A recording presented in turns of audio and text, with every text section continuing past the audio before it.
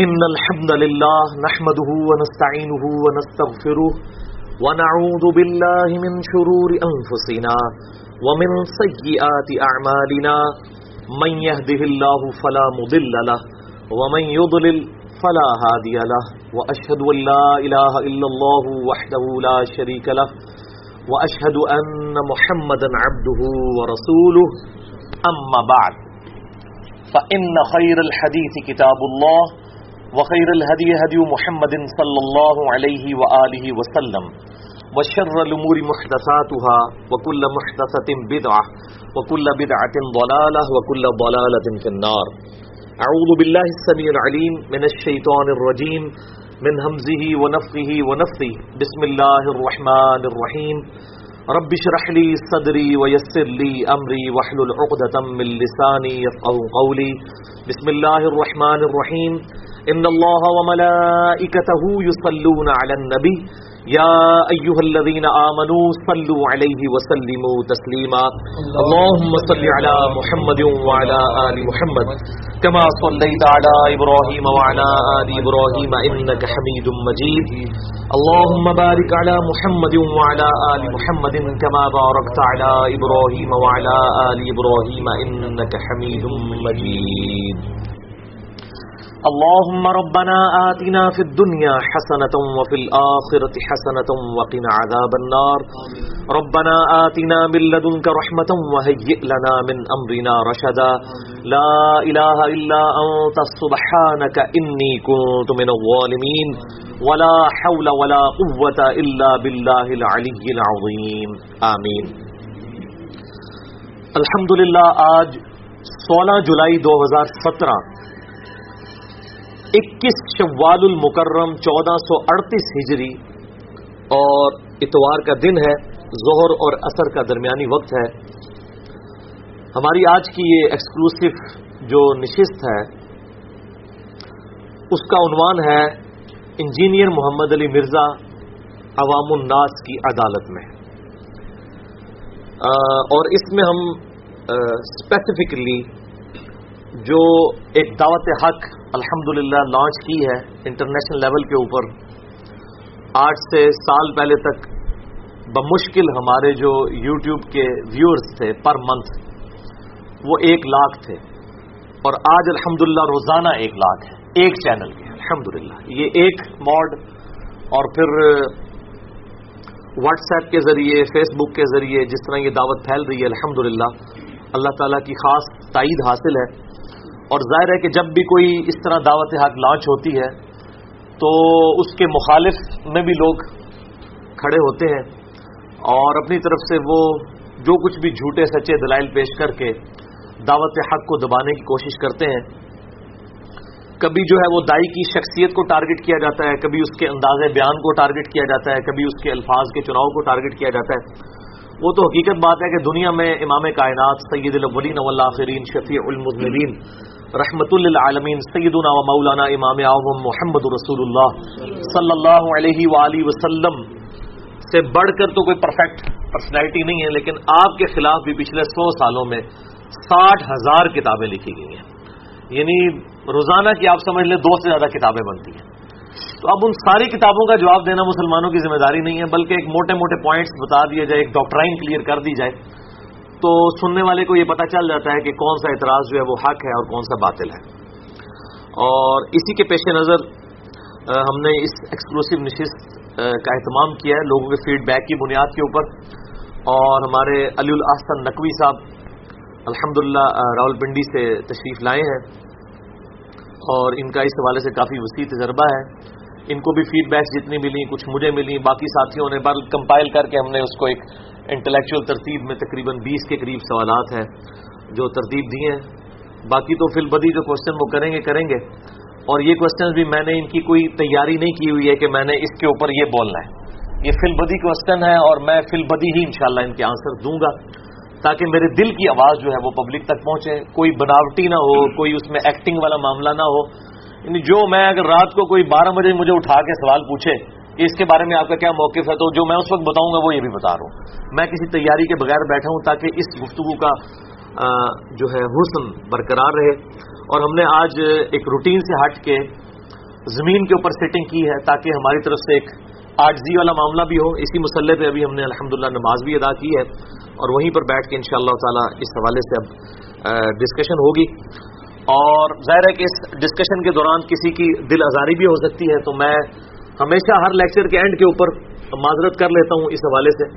آج بھی میں پہلے ہی معذرت کر لوں, اور باقی جن لوگوں کو باتیں بری لگتی ہیں ان کے لیے میں ایک اسپیسیفکلی شروع میں عرض کر دوں کہ میں ہر لیکچر کے اینڈ پہ یہ کہتا ہوں کہ جو حق بات میں نے کہی اللہ تعالیٰ ہمارے دلوں میں راسخ فرمائے. اگر جذبات میں میرے منہ سے کوئی غلط بات نکل گئی تو اللہ تعالیٰ ہمارے دلوں سے محو کر دے. اب نبی صلی اللہ علیہ وآلہ وسلم کے علاوہ تو کوئی شخصیت یہ کلیم نہیں کر سکتی کہ وہ جب بھی بولے گا وہ حق ہی بولے گا, اس سے غلطی نہیں ہوگی. ہاں یہ ضرور ہوتا ہے کہ بعض لوگوں کی غلطیاں بدنیتی پر مبنی ہوتی ہیں, بعض لوگوں کی جو ہے وہ تعویل کی غلطی لگ جاتی ہے, تو اس کا معاملہ پھر بالکل الگ ہے. جو بدنیتی پہ مبنی چیزیں ہیں ان کو بالکل کنڈیم کرنا چاہیے, اور جو کسی کی آپ سمجھ لیں تعویل کی غلطی والا معاملہ ہے اس میں صرف نظر کرنا چاہیے اور اپنی اصلاح کی کوشش ہر وقت ہمیں کرتے رہنا چاہیے. تو باقی یہ تمہیدی گفتگو, اس کی ڈیٹیل میں اب مزید میں کیا گفتگو کروں بغیر کسی مزید جو ہے وہ ڈیلے کرنے کے. میں علی الحسن نقوی صاحب سے کہوں گا کہ اللہ کا نام لے کر سوالات کا آغاز کریں. نستعین باللہ ونتوکل علیہ وحسبنا اللہ ونعم الوکیل ولا حول ولا قوة الا باللہ العلی العظیم. آمین. جی شاہ جی. اعوذ باللہ من الشیطان الرجیم. بسم اللہ الرحمن الرحیم. سب سے پہلے تو علی بھائی میں آپ کو بڑا مشکور ہوں, کیونکہ مجھ پہ بھی بڑا پریشر تھا لوگوں کا کہ بھی یہ سوالات موصول ہو رہے تھے, اور کچھ لوگ آپ کو بھی کر رہے تھے, کچھ دیگر حضرات کو بھی کر رہے تھے, جیسے قاسم بھائی وغیرہ نے بھی اس پہ کافی فیڈ بیک دیا ہے. تو میں بڑا مشکور ہوں آپ کا کہ آپ نے اس کو اپنی انا کا مسئلہ نہیں بنایا, حالانکہ ہم نے بڑے سخت آپ کے لیے الفاظ ادا کیے, اور لوگوں کی جو چیزیں تھیں وہ بھی ہم نے بڑے اس کو بڑھا چڑھا کے آپ کے پیش کیا, یعنی آپ کی شدید ترین مخالفت ہم نے خود کی. تو آپ کا بڑا پان ہے کہ آپ نے اس کو دل پہ نہیں لیا. یہ آپ جناب تعریفی کلمات کرنے کے بجائے نا اور بات کریں, یہ بھی مطلب وہ باس نامہ نہ پڑے, ایک موقع سوال کریں.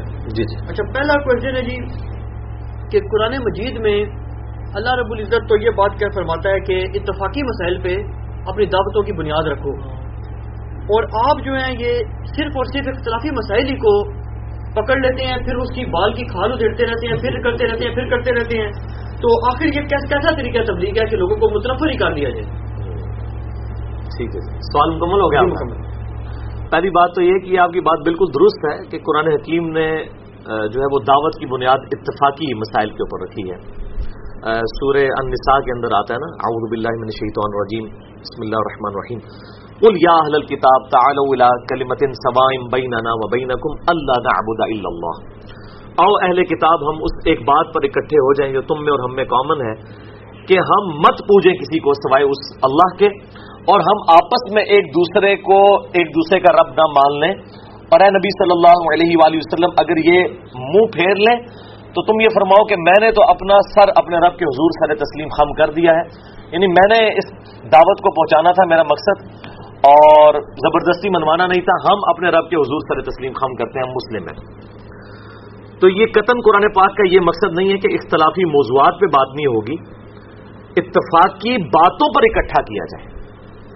اچھا, اب مجھے بتائیں اگر اس کا مطلب یہ ہے کامن ٹرمز کے اوپر آنے کا کہ چونکہ عیسائی حضرت عیسیٰ علیہ السلام کو اللہ کا بیٹا کہتے تھے, ان کے بارے میں ڈیوینٹی کلیم کرتے تھے, تو نبی صلی اللہ علیہ وآلہ وسلم ان کے ساتھ اتفاق کر لیتے کہ ٹھیک ہے جی حضرت عیسیٰ کو تو ہم بھی مانتے ہیں, آپ بھی مانتے ہیں, چلے ٹھیک ہے ان کو خدا ہی مان لیتے ہیں.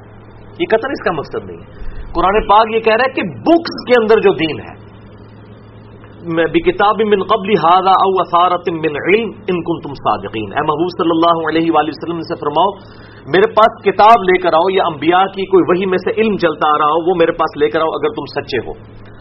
تو کتابوں کی بنیاد پر جمع کیا گیا ہے, نہ کہ شخصیات اور نظریات کے اوپر. عیسائیت اور اسلام کے درمیان کون سی چیز یکساں تھی جس کی طرف بلایا جا رہا تھا؟ تعالوا الی کلمۃ سواء بیننا وبینکم الا نعبد الا اللہ, کہ عبادت کرو اللہ کی. تو کیا عیسائی اللہ کی عبادت کرتے تھے؟ شرک کرتے تھے. حضرت عیسیٰ علیہ السلام کے بارے میں ڈیوینٹی کلیم کرتے تھے, خدا کا بیٹا کہتے تھے ان کو. تو یہ نہیں کہا جا رہا تھا کہ ہم اس کے اوپر اکٹھے ہو جاتے ہیں کہ ٹھیک ہے تم بھی کہو ہم بھی کہیں. مراد یہ کہ تمہاری کتابیں یہ نہیں کہتی ہیں, کتابیں کچھ اور کہہ رہی ہیں, پریکٹیکل تمہارے نظریات کچھ اور ہیں. تو ہم اتفاقی امور پہ ہم بھی بات کر رہے ہیں. ہم جب کہتے ہیں اہل سنت کو، اہل تشیع کو، بریلوی دیوبندی اہل حدیث شیعہ یا آگے حنفی شافعی مالکی حنبلی، ہم کہتے ہیں کہ ہم بھی ایک بات پر اکٹھے ہو جاتے ہیں کہ ہم نے قرآن پاک کو اپنی کامن کتاب مان لیا ہے، یا اہل سنت کم از کم بخاری مسلم کو مانتے ہیں، تو ہم اس کے اوپر اکٹھے ہو جائیں۔ اس اکٹھے ہونے کا مطلب ہرگز یہ نہیں ہے کہ آپ کے باطل نظریات کے ساتھ، کتابیں ہماری کامن ہیں، ہم اس کے اوپر اکٹھے ہیں۔ تو ہم الحمدللہ اسی دعوت پہ چل رہے ہیں کہ آ جاؤ اس ایک بات پر جو ہم میں اور تم میں کامن ہے۔ کیا کامن ہے؟ کہ ہماری کتابیں ایک ہیں، کتابوں کے اوپر آؤ۔ اب اگر آپ ہر درمی کا شکار ہیں، آپ اپنے بزرگوں کے نظریات کے اوپر چل رہے ہیں اور ان کتابوں پر اکٹھے ہونے کے لیے تیار نہیں ہے، تو اختلافی مسئلہ تو آپ خود کھڑا کر دیتے ہیں۔ ہم تو اتفاقی امور پہ، میں نے تو بہت بڑا جملہ بولا تھا کہ جو کتاب و سنت کو مانتا ہے وہ صحیح سنی ہے، اور جو کتاب و سنت کو چھوڑ دیتا ہے، صرف نام ہی لیتا ہے، وہ ٹنی ہے، یعنی سنا کے سننی ہے، وہ ٹن ہوا ہے، یعنی اس نے کبھی دلائل کے ساتھ چیزوں کو پرکھا ہی نہیں ہے۔ تو یہ قرآن کی آیت کو بالکل مس کوٹ کیا جاتا ہے قرآن پاک میں کہ اس بات پر ہم اکٹھے ہو جائیں جو تم میں اور ہم میں کامن ہے، یعنی ہماری کتابیں جس پر اکٹھی ہیں، نہ کہ ہمارے نظریات ایک ہیں۔ عیسائی اس وقت بھی، عیسائی اور مسلمانوں کے نظریات ایک نہیں تھے، کتابوں کا کہا گیا، اور آج بھی ہم کہتے ہیں ایک بھی ان ایمبیگوس اسٹیٹمنٹ نہیں ہے پوری انجیل کے اندر یا تورات کے اندر جو توحید کے منافی ہو، غیر مبہم ہو سکتی ہے کہ دونوں طرف مطلب نکلتے ہو، غیر مبہم بالکل کرٹیکلی جو توحید قرآن کے اندر بیان ہوئی ہے، یہی تورات اور انجیل کے اندر ایون ٹیمپر ہونے کے باوجود، ورنہ ہم یہودوں و نصارہ کو دعوت ہی نہیں دے سکتے تھے۔ تو ہم جو اتفاقی امور ہی کی بات کرتے ہیں، لیکن اتفاقی امور جن پہ ہماری کتابیں متفق ہیں، ان اتفاقی امور کو جنہوں نے اختلافی امور بنا لیا ہے، مجرم تو وہ ہیں، ہم تو کوئی مجرم نہیں ہے، اور پھر وہ ہماری مجبوری ہے جناب ان اختلافی امور کے اوپر بات کرنا۔ اس کی وجہ یہ ہے میرے بھائیوں، آج کے دور کا انسان جو ہے وہ جس تکلیف سے گزر رہا ہے ان اختلافی امور کی وجہ سے، اس کا مسئلہ یہ نہیں کہ اس نے نماز روزہ حج زکات کرنی ہے، وہ نماز پڑھنے کے لیے بھی نکلے تو آگے کتنے طریقے نماز کے، پھر فرقوں کے اختلافات، پھر کوئی کہتا ہے جی امام کعبہ کے پیچھے نماز نہیں ہوتی، کوئی کہتا ہے جی فلاں کے پیچھے نماز ہوتی، فلاں کے پیچھے، کوئی ایک مسئلہ ہے۔ تو یہ اختلافی موضوعات کو ڈسکس کرنا ہماری مجبوری بن چکا ہے، اور میں نے یہ فیلڈ اسی لیے اڈاپٹ کی ہے کہ یہ میدان خالی تھا۔ عام نوجوان آج کا جو جدید دور کا انسان ہے وہ تکلیف کا شکار تھا، اس کو سمجھ نہیں آتی تھی میں کہاں جاؤں، اور حتیٰ کہ کئی لوگ ایسے ہیں جو دین سے متنفر ہو گئے ہیں ان علماء کے کردار کی وجہ سے۔ اب ان لوگوں تک حق بات کو پہنچانا یہ میری ذمہ داری ہے، تو میں الحمدللہ تعالوا الی کلمۃ سواء بیننا وبینکم، آؤ اس ایک بات پر اکٹھے ہو جائیں جو تم میں ہم میں کامن ہے۔ تو میں کتابوں کے اوپر اکٹھا کر رہا ہوں، شخصیات کے اوپر نہیں۔ شخصیات جس میں ہم جمع ہو سکتے ہیں وہ محمد رسول اللہ صلی اللہ علیہ وآلہ وسلم کی مبارک ذات ہے، اسی شخصیت کی طرف ہم بلا رہے ہیں۔ تو یہ اختلافی امور تو یہ بنا دیتے ہیں، ہم تو اتفاقی امور کی طرف بلاتے ہیں، ہم تو کتاب و سنت سے دلائل پیش کرتے ہیں۔ ہم کب کہتے ہیں کہ یہ میرا نظریہ ہے؟ ہم تو اپنے محبوب صلی اللہ علیہ وآلہ وسلم کے ڈاکیے بن کے بات کر رہے ہوتے ہیں، جو صحیح بخاری میں حدیث ہے بلغوا عنی ولو آیا، پہنچا دو میری طرف سے خواہ ایک آیت ہی تمہیں آتی ہو۔ ہمیں جو باتیں پتہ چلتی ہیں پھر ہم حوالے بھی جو دیتے ہیں کتاب و سنت سے، ہم کہتے ہیں کہ اگر کوئی بریلوی ہے بریلویوں کا ترجمہ قرآن کا حدیث کا پڑھ لے، کوئی دیوبندی ہے اہل حدیث ہے شیعہ اپنے اپنے بزرگوں کے ترجمے پڑھ لیں۔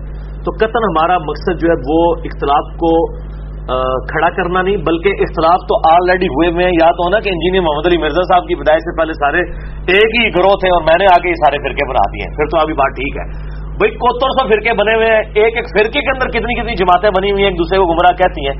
میں نے تو آ کے الحمدللہ ہارمنی پیدا کی ہے، اور پھر دیکھیں ان ساری چیزوں کے بعد دلائل کے بعد قطعاً ہم نے کبھی یہ بات نہیں کی کہ فلاں اسلام سے خارج ہے۔ باقی علماء جب اختلافی امور پہ بات کرتے ہیں تو وہ اس طریقے سے پریزنٹ کرتے ہیں کہ ہمارے علاوہ سب کے سب دوزخی فرقے ہیں، اور آپ کو تو اس بات کا پتہ ہے، ٹھیک ہے، سب گستاخ رسول ہیں، سب مشرک ہیں۔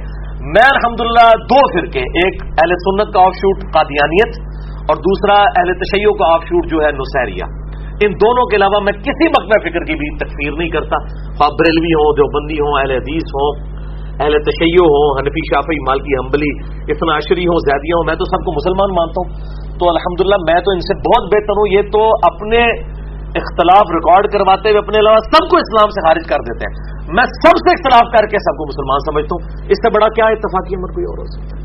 تو میں نے یہ بات کر دی، اس میں اگر کوئی مسئلہ سمجھنا ہے تو آپ پوچھ سکتے ہیں۔ نیکسٹ کوشچن علی بھائی کہ آپ کی گفتگو سے بعض اوقات ایسے احساس ہوتا ہے کہ پوری دنیا میں بلکہ پوری تاریخ میں صرف آپ ہی نے دین کو سمجھا ہے اور آپ ہی صحیح راستے پر ہیں، صراط مستقیم پر ہیں، اور باقی تمام علماء، تمام مجتہد، تمام مفتی، تمام فرقے ایک تو باطل پر ہیں، دوسرا وہ سارے جنوں میں ہی جائیں گے۔ نعوذ باللہ من ذالک۔ یہ لوگوں کا تاثر ابھرتا ہے؟ جی تاثر تو یہ آپ جس کو بھی سنیں یہی ابھرتا ہے. کیا یہ تاثر جو ہے وہ ڈاکٹر طاہر القادری صاحب جب کوئی ریسرچ کے اوپر کام کر رہے ہوتے ہیں ان کی باتوں سے نہیں جھلکتا؟ توصیف راشدی صاحب جب بول رہے ہوتے ہیں، الیاس گھمن صاحب بول رہے ہوتے ہیں، اسی طریقے سے غضنفر عباس صاحب بول رہے ہوتے ہیں، ان سے بھی یہ تاثر، بلکہ وہ تو یہ بول کے بھی کہتے ہیں. میں نے الحمدللہ کبھی بھی یہ دعویٰ نہیں کیا کہ میرے علاوہ سارے جہنمی ہیں. میں تو کہتا ہوں، میرا تو بالکل اس کی الٹ بات ہے. میں کہتا ہوں کہ تمام اختلافات کے باوجود یہ تمام کے تمام مسلمان ہیں، سوائے قادیانیوں کے جو اہل سنت کا آف شوٹ ہے، اور نصیریہ جو اہل تشیع کا ہے. اس کے علاوہ جتنے لوگ ہیں الٹیمیٹلی اپنا عذاب بھگت کے انشاءاللہ تعالی اللہ تعالیٰ سے امید ہے کہ جنت تک پہنچنے میں کامیاب ہو جائیں گے. بہرحال یہ کہنا ہے کہ جی میں اپنے علاوہ دوستگی دیتا ہوں، کہتا ہوں کسی کو، الحمدللہ میں نے آج تک نہ کسی کو کافر کا ہے سوائے قادیانی اور نصیریہ کے، اور ان پہ بھی امت نے اتفاق کیا ہے. ہمیشہ اختلاف رائے کیا ہے، دوزخ کا فتویٰ کبھی کسی کے اوپر نہیں لگایا الحمدللہ. اور جس کا سب سے بڑا ثبوت یہ ہے کہ میں تمام مقاصد فکر کے اماموں کے پیچھے نماز پڑھتا ہوں. دوستی تو وہ ایک دوسرے کو کہہ رہے ہیں جو کہتے ہیں امام کعبہ کے پیچھے نماز نہیں ہوتی، امام کعبہ فتویٰ دیتا ہے بریلویوں کے پیچھے نماز نہیں ہوتی. یہ سارے آپس میں لڑ رہے ہیں. یہ آپس میں مسئلے لوگوں کے حل کریں، آپس میں علماء بیٹھ کے. ہم تو الحمدللہ کسی کو نہیں کہتے. باقی کسی امام، کسی مجتہد، میرے بھائی میں نے کبھی اپنی کو ذاتی بات کی ہے؟ میں جب بھی بات کرتا ہوں میں کہتا ہوں قرآن حکیم میں لکھا ہوا ہے، صحیح بخاری میں لکھا ہے، صحیح مسلم میں. اماموں کی تو کوٹ کر کے ہم چل رہے ہوتے ہیں. ہم سارے اماموں کو رحمہ اللہ تعالیٰ کہتے ہیں، کبھی کسی امام کو گالی نہیں دیتے. اب جن لوگوں نے احادیث اور قرآن کے مقابلے پہ 14ویں صدی کے، 13ویں صدی کے، 12ویں صدی کے علماء کو کھڑا کر دیا ہے اور انہوں نے دین کا جنازہ نکال دیا، تو ہم ان کے مقابلے میں بات کر رہے ہوتے ہیں. ہماری ذاتی دشمنی تو کسی کے ساتھ ہوتی نہیں. ہمارا بھی تو کوئی درد سمجھنے کی کوشش کرے کہ آج تک کسی، میں بار بار پنجابی میں ایک بات بولتا ہوں کہ میری مجھ نہیں کسی نے کھولی، میری بحث تو نہیں کسی نے کھولی ہے.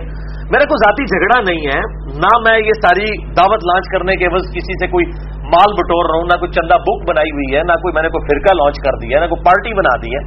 ہم تو ہمیشہ یہ بات کرتے ہیں کہ یار اللہ کے بندو، جس جس فرقے میں آؤ اپنی اپنی کتابیں پڑھ لو. بریلوی اپنا ہی قرآن کا بخاری مسلم کا ترجمہ پڑھ لیں تو پتہ چل جائے گا ان کے ساتھ کیا دھوکہ کیا ہے. تو ہم کسی کو الحمدللہ دوستی نہیں کہتے. یہ لیکچر اور مجھے پکڑنا تو بہت آسان ہے، باقی لوگوں کو تو پکڑنا مشکل ہے. جس بندے کی ہزاروں ویڈیوز نیٹ کے اوپر چڑھی ہوں، کہیں سے تو بات پکڑی جا سکتی ہے.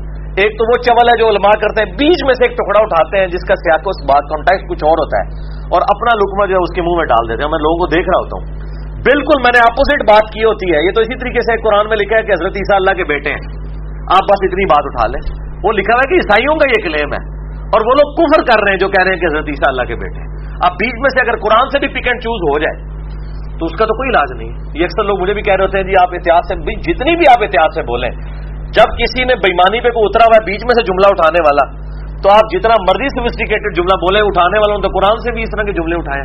لہٰذا اس چیز کا کوئی علاج نہیں ہے. اور الحمدللہ میں بریلوی، دیوبندی، اہل حدیث، اہل تشیع، اثنا عشری، حنفی، شافعی، مالکی، حنبلی اور زیدیہ، سب کے سب لوگوں کو مسلمان سمجھتا ہوں. اور انشاءاللہ تعالی میں اللہ سے امید کرتا ہوں کہ اگر اللہ تعالیٰ نے ان کے ساتھ کوئی درگزر والا معاملہ فرمایا تو دوزخ کا پھیرا لگائے بغیر ہی جنت میں چلے جائیں گے. اور اگر ان کے اعمال کی سزا ان کو بھگتنی پڑی تو دوزخ میں جانے کے بعد الٹیمیٹلی کلمہ کو مسلمان نے جنت میں جانا ہے. میرا الحمدللہ یہی عقیدہ ہے. اللہ کا شکر ہے. بالکل کلیئر کر لیں اس میں. اچھا، تھرڈ کوشچن ہے کہ آپ کا دعویٰ کیا ہے کہ آپ امام ہیں، موقع کیا مجتہد ہے؟ کیونکہ یہ سوال فطری طور پہ ایک ذی شعور انسان کے ذہن میں پیدا ہوتا ہے کہ ڈاکٹر اگر بن رہا ہے تو ڈاکٹری کی کتابیں تو بازار میں اویلیبل ہیں، لیکن ہم بغیر پڑھے کسی مستند ڈاکٹر کے زیر طبیعت ڈاکٹر نہیں بنتے، انجینئر بھی نہیں بنتے. اب وہ کہتے ہیں جی کہ آخر یہ کیوں کر ہم ایسا ہو جائے کہ ہم انجینئر صاحب کو فالو کریں جو کہ میکینیکل انجینئر ہے پیشے کے اعتبار سے، اور ہم علماء کو کیوں نہ فالو کریں جنہوں نے اسٹڈیز کی ہیں؟ جی اس کا تو پہلے مجھ سے الزامی جواب لے لیں کہ یہ کہتے ہیں ہم علماء کو کیوں نہ فالو کریں. یہ اگر سوال کرنے والا کوئی دیوبندی ہے نا تو اس کو کہ ہم ڈاکٹر طاہر القادری صاحب کو کیوں نہ فالو کریں جن کی کتابیں دنیا کی یونیورسٹیز میں پڑھائی جا رہی ہیں، تو کہے گا وہ گمراہ ہے. تو اس کو کہ آپ بڑے عالم ہیں یا ڈاکٹر طاہر القادری صاحب بڑے عالم ہیں؟ اتنا جو منہ پھٹ کے آپ یہ بات کہہ رہے ہیں. اور اگر یہ کوئی بریلوی سوال کر رہا ہو کہ ہم علماء کو کیوں نہ فالو کریں، اس کو کہ بالکل کریں، طارق جمیل صاحب کو فالو کریں. وہ کہے گا وہ تو ہے ہی گمراہ ہے. وہ جاہل بھی آپ کو وہ گمراہ کہتا ہوا نظر آئے گا ان کو، اس کے بعد بھی اتنی بڑی ڈگری آ جائے گی. تو یہ جو اپنے بزرگوں کی عزت اور عصمت کی حفاظت کے رونے رو رہے ہیں، یہ دوسرے کے بزرگوں کو تو بڑی زبان کھول کے ان کے بارے میں اس طرح کی باتیں کرتے ہیں. اس کا مطلب یہ ہے کہ یہ کام تو وہ خود کر رہے ہیں، ہم پہ کس چیز کا اعتراض کر رہے ہیں؟ یہ تو خود کر رہے ہیں. تو اسی طریقے سے کوئی شیعہ کہے کہ جی ہم علماء کو فالو کر رہے ہیں، اس کو سنی کا کسی کا حوالہ دے دیں، سنی کو شیعہ کا دے، تو آپ کو دیکھیں کس طریقے سے وہ الٹی ان کی باہر آتی ہے. وہ تو اس طرح اتنی لمبی باتیں ان کے بارے میں کریں گے، گمراہ ہے، ہمارے علماء نے فارغ کر دیا، یہ کر دیا، وہ کر دیا. تو ان کا وہ پورا جو اس طرح کا لبادہ انہوں نے اوڑا ہوا ہے نا اپنے اوپر نیوٹرلزم کا، وہ کھل کے سامنے آ جائے گا. تو ان کا ایک دوسرے کے بارے میں یہی خیال ہے. کس عالم کو پھر تو قادیانی کہے گا میرے علماء کو ہی فالو کرے، اور اگر ایک قادیانی پوری زندگی صرف قادیانی علماء سے ہی مسئلے پوچھتا رہے گا تو وہ ختم نبوت اس کو سمجھ آئے گی؟ وہ تو دوزخ میں ہی جائے گا، سمجھ نہیں سکتا. تو کمپیریٹو اسٹڈی تو کرنی پڑے گی، لیکن جیسے ہی کمپیریٹو اسٹڈی کی بات کریں گے کہیں گے نہیں جی صرف ہمارے علماء. تو اللہ کے بندو تم بھی تو سارے علماء کا انکار کر رہے ہو، ٹھیک ہے نا؟ علماء کا انکار تو سب کے سب لوگ کر رہے ہیں. باقی رہا یہ امام ہے، مجتہد ہے، فلاں ہے فلاں ہے، یہ تو جناب ایک گھنٹوں کی گفتگو ہے. امام تو ہے ہوں میں، میرا نام ہی امام ہے، انجینئر محمد علی مرزا، EMAM. امام تو میں ہوں اپنے نام میں، میں اپنی ذات میں ایک امام ہوں اپنے نام کے اعتبار سے. یہ میں جوک کے طور پر بات کروں. انجینئر محمد علی مرزا کی اگر آپ ایبریویشن بنائیں نا، امام بنتا ہے. اور یہ انڈیا میں کسی نے وہ امام نام سے ایک چینل بھی بنایا ہے یوٹیوب کا. تو اس طرح کے امام تو ہم ہیں ہی ہیں نام کے اعتبار سے. باقی رہا امام نمازوں میں بھی الحمدللہ 3-4 نمازوں میں تو میں امامت کرتا ہی ہوں روزانہ آلموسٹ، اور ویکینڈز کے علاوہ. باقی جو دعوت و تبلیغ کے اعتبار سے تو سورہ سجدہ میں آتا ہے کہ اللہ تعالیٰ نے بنی اسرائیل میں بھی امام اٹھائے تھے جو لوگوں کو حق کی طرف بلاتے تھے. اور یہ امت تو پوری کی پوری امت دعوت دینے والی ہے. کنتم خیر امت اخرجت للناس تأمرون بالمعروف وتنہون عن المنکر وتؤمنون باللہ. تم سب سے بہترین امت ہو، نیکی کی طرف بلاتے ہو، برائی سے روکتے ہو اور اللہ پر ایمان لاتے ہو. تو میرے بھائی یہ اللہ نے پوری امت کو ڈگری دی ہے نیکی کی طرف بلانے کی اور برائی سے روکنے کی، یہ مولویوں کو ڈگری دی ہے. کنتم خیر امت اخرجت للناس. تو یہ ڈگری تو ساری امت کو ملی ہوئی ہے. اور نبی علیہ السلام نے کیا فرمایا؟ صحیح بخاری میں حدیث ہے، بلغوا عنی ولو آیا، پہنچا دو میری طرف سے خواہ ایک آیت ہی آتی ہو. اور صحیح بخاری میں یہ حدیث ہے 2311 کے شیطان نے انسانی شکل میں آ کے آیت الکرسی کا وظیفہ جو ہے حضرت ابو ہریرہ کو دیا. آپ صلی اللہ علیہ وآلہ وسلم نے فرمایا کہ ہے تو وہ شیطان تھا لیکن اس نے بات سچی کی ہے. تو سچی بات اگر کوئی شیطان بھی کرے تو اس سے لے لیں. تو زیادہ سے زیادہ کسی کو شیطان کا ہی ٹائٹل دیا جا سکتا ہے کہ کوئی انجینئر صاحب کو شیطان بھی سمجھتا ہے.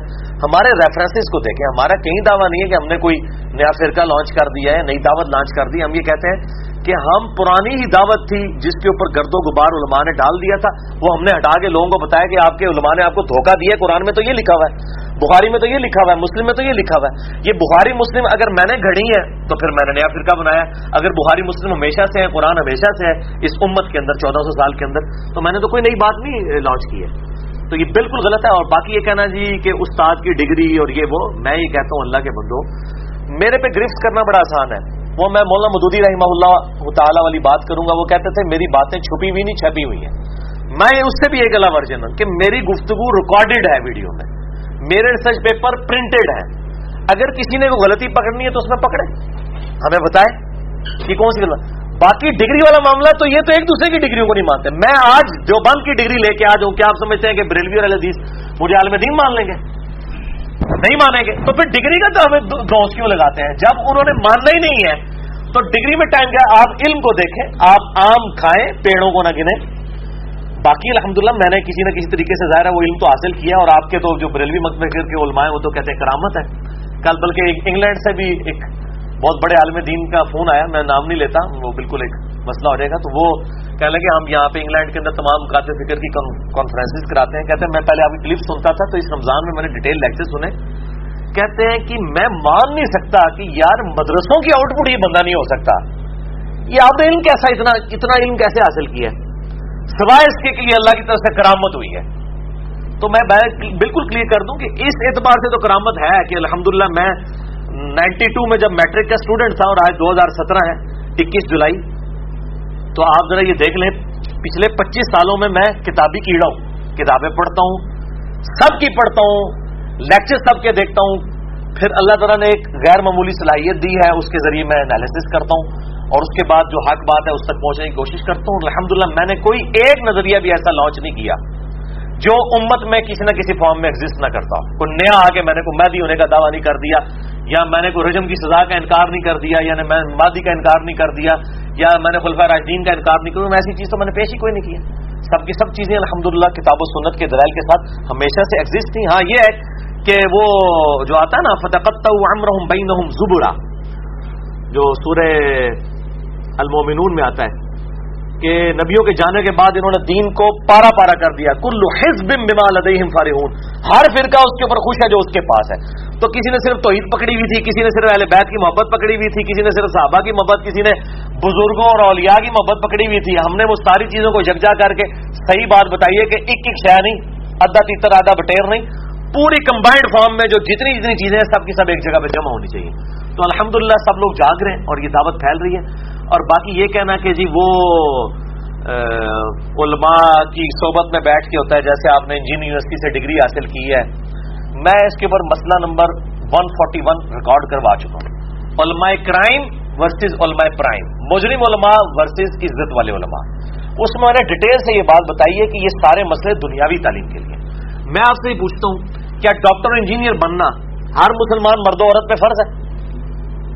تو پھر ڈاکٹر انجینئر کی ڈگری کے ساتھ علماء کی ڈگری کی تو بات نہیں کرنی چاہیے. لیکن علم دین حاصل کرنا ہر مسلمان مرد و عورت پہ فرض ہے، فرض ہے. تو کیا وہ ڈگری حاصل کرے گا؟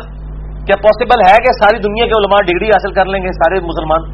وہ اتنا علم حاصل کریں گے، جس کو وضو کا طریقہ آتا ہے وضو کا طریقہ کسی کو سکھا دے. ہر مسلمان کو عالم ہونا چاہیے اس اعتبار سے. پرفیکٹ عالم تو یہ ڈگریوں والے بھی نہیں ہیں. ان سے اگر میں 1000 آیات جو قرآن حکیم میں سائنٹیفک فیکٹس کے اوپر ہے یہ ڈسکس کروں تو ان کو علی بے نہیں آتی ہوگی. جیولوجی کے اوپر، ایسٹرونومی کے اوپر، اسی طریقے سے جو میتھمیٹکس سے ریلیٹڈ چیزیں ہیں کئی، میں آپ کو بتاؤں کتنے علماء ہیں بڑے بڑے، میں نام نہیں لیتا ہوں، اسے جا کے جب لوگوں نے کیلکولیشن کرائی ہے نا یہ وراثت کے مسائل، بالکل غلط ہی رزلٹ نکال کے بتاتے ہیں. علماء کی ڈگریاں بھی ہیں، دنیاوی ڈگریاں بھی ہیں. وراثت کا کوئی مشکل قانون چل جائے ان کو زبر تقسیم نہیں کرنے آتی. تو یہ لوگ کہاں سے یہ دعویٰ کرتے ہیں؟ ہمارے پاس آئے انشاءاللہ آپ کو میتھمیٹیکلی وہ کیلکولیٹ کر کے دیں گے. پھر میرے پاس آتے ہیں اور پھر ان کو جب میں سمجھاتا ہوں کہتے ہیں یار ہم تو اتنا بڑا عالم مانتے تھے، ان کو تو سمپل میتھمیٹکس نہیں آتی ہے. تو یہ ڈگریاں کہاں کی ہے؟ دین ڈگریوں میں نہیں ہے، علم کے ساتھ تعلق رکھتا ہے. اور علم حاصل کرنے کے کئی سورسز ہیں کہ آلریڈی جن لوگوں نے محنت کی ہے اس سے استفادہ کریں. سب سے بڑا سورس یہ ہے، آپ ویل کو دوبارہ سے انوینٹ نہ کریں. باقی آج کے علماء جو ہیں انہوں نے کون سی تحقیق کر لی ہے؟ اس وقت جتنے محدثین ہیں کیا اپنی سند نبی علیہ السلام تک پہنچا رہے ہیں؟ چاہے وہ شیخ البانی رحمہ اللہ تعالیٰ ہوں یا شیخ زبیر الزئی رحمہ اللہ تعالیٰ ہوں یا شیخ شعیب ارنوت ہوں رحمہ اللہ تعالیٰ یا باقی جتنے محدثین ہیں، کیا یہ ہر حدیث کی سند اپنے سے نبی علیہ السلام تک پہنچاتے ہیں؟ یہ نقال ہے سب کے سب. یہ نقال وہ اردو والا نہیں ہے، انہوں چھیڑنا سمجھو، نقال کہتے ہیں نقل کرنے والے. یہ سب کے سب کہتے ہیں رواہ البخاری رواہ المسلم. ہاں بخاری مسلم اپنی سند نبی علیہ السلام تک پہنچاتے ہیں. تو اگر میں بھی بخاری مسلم سے حوالے دوں اور البانی اور شیخ زبیر الزئی بھی دیں اور شعیب ارنوت بھی دیں رحمہم اللہ اجمعین، تو فرق تو کوئی نہیں ہے. حوالے تو وہ بھی دے رہے ہیں، انہی بڑے بزرگوں کے، ہم بھی انہی کے حوالے دے رہے ہیں. تو انہوں نے کون سی اس اعتبار سے کوئی نیا کوئی پہیا انوینٹ کر دیا؟ جن اصول کے اوپر یہ حکم لگاتے ہیں اصول بھی ان محدثین کے بنائے ہوئے ہیں، امام مسلم نے مقدمے میں بنائے ہوئے ہیں. تو یہ بات بالکل غلط کی جاتی ہے کہ جی وہ ڈگری حاصل کریں، ڈگری لے کے بھی انہوں نے نکالنی بننی. تو میں اکثر کہتا ہوں انگلش میں اسپیلنگ ہے BUT بٹ یا BAT بٹ. ڈکشنری کھول کے چیک کر لیں. میں اگر کوئی حوالہ دیتا ہوں، اگر قرآن و سنت میں نہ نکلے تو آپ پکڑ لیں. اگر آپ کے ڈگری والے علماء دھوکہ دیتے ہیں لوگوں کو، غلط باتیں بتاتے ہیں اور خود بریلوی مانتے ہیں کہ دیوبندی علماء دھوکہ دے رہے ہیں، دیوبندی کہتے ہیں کہ بریلوی دے رہے ہیں، تو آپ سے احمد بریلوی صاحب کا میں نے وہ بول ٹی وی کے جواب میں بتایا تھا نا کہ انہوں نے لکھا ہے فرقہ وہابیہ شیطانیہ، یہ شیطان لعین آفاقی شیطان کے پیروکار ہیں. یہ تو ان کی زبان ہے، کہتے ہیں ہمارے علماء کی تو زبان بڑی اچھی ہے. دوسری طرف المحند المفند، یہ اسام الارمین میں لکھا ہے، اس کے نام ہی دیکھیں، اسام الارمین، ہرمین کی تلوار. اس کے جواب میں 1905 میں لکھی حمزہ بریلوی صاحب، المتوفا 1340 ہجری بمطابق 1921. اس کے جواب میں المحند علی المفند لکھی خلیل احمد سہارنپوری، شیخ ذکریہ کے مرشد نے، فضائل اعمال والے کے، اور اس نے کتاب کا نام رکھا المحند علی المفند. المحند کہتے ہیں ہند کی تلوار، اور نے کہا ہرمین کی تلوار، انہوں نے کہا ہند کی تلوار. علی المفند سٹھائے ہوئے بابے پر، احمد بریلوی صاحب کا سٹھایا ہوا بابا. اور اس میں لکھا کہ احمد بریلوی اور ان کے پیروکار ایک شیطانی لشکر ہے جو ہم پہ حملہ آور ہو گیا ہے، اور ہمارے علماء دیوبند رضی اللہ عنہم پر، علماء دیوبند کو رضی اللہ عنہم لکھا. دوسری طرف بریلویوں کہتے ہیں آپ بزرگوں کو رضی اللہ تعالیٰ عنہ کہیں. ہمارے نزدیک تو جائز ہے کسی بھی سید العقیدہ مسلمان کو رضی اللہ عنہ، دعائیہ کلمات، امام بخاری کو بھی آپ کہہ سکتے ہیں، لیکن یہ اپنے علماء دیوبند کو رضی اللہ عنہ. اور پھر میں ان کو ایک اور بھی بات کرتا ہوں کہ اللہ کے بندو، آپ یہ کہتے ہو کہ جناب وہ ڈگری جو ہے وہ ضروری ہے. ڈگری حاصل کرنا انجینئرنگ اور ڈاکٹری کی ہر مسلمان پہ فرض نہیں, لیکن علم دین فرض ہے. تو علم دین حاصل ہو جاتا ہے علماء کی محنت سے. ہم نے کو خود سے نہیں ساری, باقی میں اتنی بیسک عربی تو جانتا ہوں کہ میں قرآن پاک آپ کہیں سے کھولے میں ترجمہ کر لوں گا, لیکن میں 30واں پارہ کھول کے آپ کے مفتی کے سامنے بھی رکھوں گا, یہ الفاظ کا ترجمہ نہیں وہ کر سکے گا جن کو عربی کا ذوق ہے. تو ہم تو لوگوں کے حوالے ہی دیتے ہیں, ان علماء کے حوالے دیتے ہیں, اپنے ذاتی حوالے تو نہیں دے رہے ہوتے ہیں. تو اس میں ایک اور بات بھی یاد رکھیں کہ ہم الحمدللہ انہی علماء سے مسئلے پوچھتے ہیں, ٹھیک ہے, لیکن مسئلہ یہ ہے کہ یہ اکثر وہ کہہ رہے ہوتے ہیں جناب دیکھیں جب آپ کسی ڈاکٹر کو ملنے جاتے ہیں, ڈاکٹر آپ کے لیے دوائی لکھتا ہے, آپ اس سے نہیں کہتے کہ مجھے کتاب کھول کے چیک کراؤ کہ تم نے دوائی صحیح لکھی ہے غلط. کیسے کیسے شیطانی سوال کرتے ہیں. یہ جواب انجینئر صاحب بول رہے ہیں, وہ کہتے ہیں آپ چپ کر کے دوائی کھا لیتے ہیں. میں اس کو ایک سٹیپ آگے لے کے جاتا ہوں. اگر ڈاکٹر آپ سے یہ کہے آپ اپنی آنکھ چیک کروانے کے لیے جائیں اور ڈاکٹر آپ سے کہے وہ پی ایچ ڈی بزرگان دین اور امام کعبہ کی ڈگری ہو اس ڈاکٹر کے پاس اور دنیاوی ڈگری بھی ہو کنگ ایڈورڈ میڈیکل کالج کی, اور آپ کو ڈاکٹر کہے کہ یہ جو آپ کی آنکھ ہے نا اس کو ٹھیک کرنے کے لیے ایک تو آپ کا ناک کاٹنا پڑے گا, ایک یہ بائیں والا کان اور دائیں والی ٹانگ اور بائیں بازو بھی کاٹنا پڑے گا, تو انشاءاللہ آپ کی آنکھ ٹھیک ہو جائے گی. تو آپ اعتبار کر لیں گے نہیں؟ آپ کریں نا. یہی کچھ آپ کے ساتھ علماء کر رہے ہوتے ہیں کہ مسئلہ کچھ اور پوچھنے جاتے ہیں, کچھ اور بتا دیتے ہیں, آپ ان کے اوپر اندھا اعتماد کرتے ہیں. تو یہ ڈاکٹروں کی مثالیں دیتے ہیں. اگر اس طرح کے ڈاکٹر مشورے دے رہے ہوں تو آپ مان لیں گے. بلکہ کئی لوگ جن کو تھوڑی بہت نو ہاؤ ہوتی ہے نا وہ ڈاکٹروں کو دوائی کرتے وقت لکھتے وقت گائیڈ بھی کرتے ہیں کہ جناب آپ نے دوائی تو میری والدہ کی لکھ لی ہے, میری والدہ تو شوگر کی مریض ہے, آپ نے اس سے یہ پوچھا ہی نہیں ہے یہ دوائی تو شوگر کے مریض کو نہیں. وہ ڈاکٹر کیوں نہیں, ڈاکٹر صاحب بیٹھے ہیں, ڈاکٹر وہاں لگے نا, کوئی پوچھو کتنے کیسز اس طرح ہوتے ہیں. ان کی اپنی والدہ کے ساتھ یہ کیس ہو چکا ہے. تو جن لوگوں کو مطلب تھوڑا بہت نو ہوا ہے وہ تو ڈاکٹرز کو گائیڈ کر رہے ہوتے ہیں کہ جناب آپ یہ کیا کر رہے ہیں, ایسا نہیں ہونا. پھر ڈاکٹر بھی بیٹھے پہ کمائی کرنے کے لیے. تو میرے بھائی صرف ڈاکٹر کمائی کرنے کے لیے بیٹھے ہوئے, آپ کے علماء بھی کمائی کرنے کے لیے بیٹھے ہوئے. اور دوسرا میں ان کو بات کرتا ہوں کہ ڈاکٹر صاحب آپ جب دوائی لکھتے ہیں نا, یہ علماء کہتے ہیں ہم مسئلے بتاتے ہیں, تو بھائی ڈاکٹر اگر ہمیں دوائی لکھتا ہے نا, ہم میڈیکل سٹور پہ جاتے ہیں نا, اس کو فارمولا بتاتے ہیں نا, وہ میڈیکل سٹور والا اس کو کاؤنٹر چیک کر کے کنفرم کر دیتا ہے کہ ہاں جی آپ کو نزلہ زکام ہے, بالکل صحیح دوائی لکھی ہے اور یہ مارکیٹ میں ایگزسٹ بھی کرتی ہے, یہ دوائی ہے. لیکن تھوڑے مولوی جڑے مسئلے دستے ہیں نا لوگوں جو مسئلے اوٹ پٹانگ یہ بتاتے ہیں نا لوگوں کو, جب ہم وہ مسئلے لے کے کسی دوسری عالم دین کے پاس جاتے ہیں یا کسی محقق کے پاس, وہ کہتا ہے کہ مسئلہ ہی غلط بتایا ہے, یا وہ مسئلہ جب وہ ہم قرآن کھول کے خود چیک کرتے ہیں وہ قرآن میں لکھا ہی نہیں ہوتا. میں دعوے سے کہتا ہوں کہ ڈاکٹر جو دوائیاں لکھتے ہیں نا اور فارمولے, ان کی ایک کتاب زیادہ سے چھپی ہوئی ہے, آپ کو اس میں مل جائے, کیونکہ ڈاکٹر صاحب مل رہا ہے کہ نہیں فارمولا, کولوں بنا کے کوئی نہیں دیتا, لیکن علماء خود سے مسئلے بنا کے بتاتے ہیں لوگوں کو.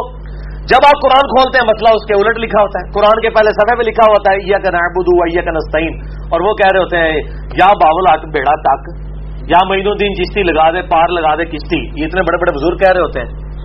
وہ نیریاں والے جو بزرگ ابھی فوت ہو گئے ہیں ان کا میں نے خود کلپ سنا ہے, انہوں نے کہا کہ ایک بندہ مجھے طواف کعبہ میں ملا کہ دعائیں نہیں آتی. میں نے کہا کہ آٹھ طوافی تو بھابھیوں کو گالاں کاٹ, بھابھیوں کو گالیاں نکال اگر تجھے دعائیں نہیں آتی ہیں. بھائی اس طرح کے جب بڑے بڑے علماء مسائل بتائیں گے تو یہ مسائل اب جب ہم لے کے قرآن و حدیث میں جاتے ہیں, ہمیں نہ بخاری میں ملتا ہے کہ جس کو دعائیں نہ آتی ہوں طواف کی وہ وہابیوں کو گالیاں نکالے, تو ہمیں تو مسئلہ ملتا ہی نہیں ہے. تو آپ سے ڈاکٹر بہت بہتر ہے, کم از کم ان کی دوائی کو آپ, اور یہ میں نے خود چیک کیا ہے, یہ ہر ایک میڈیکل اسٹور کے اوپر باقاعدہ دوائی کتاب رکھی ہوتی ہے, فارمولے کے تحت آپ دوائی خود ڈھونڈ سکتے ہیں, جس طرح آپ آکسفورڈ یونیورسٹی میں ڈھونڈ سکتے, تو وہ چیک ہوتا ہے. تو الحمدللہ جو دنیاوی ڈاکٹر ہیں ہم ان کو بہت اچھا سمجھتے ہیں ان کی نسبت, کہ ان کی دوائیاں ابھی تک ہم نے چیک کی ہیں وہ ملتی بھی ہیں. لیکن مولوی جو ہے نا وہ بالکل ہی ڈفرینٹ معاملات کو لے کے چل رہے ہوتے ہیں.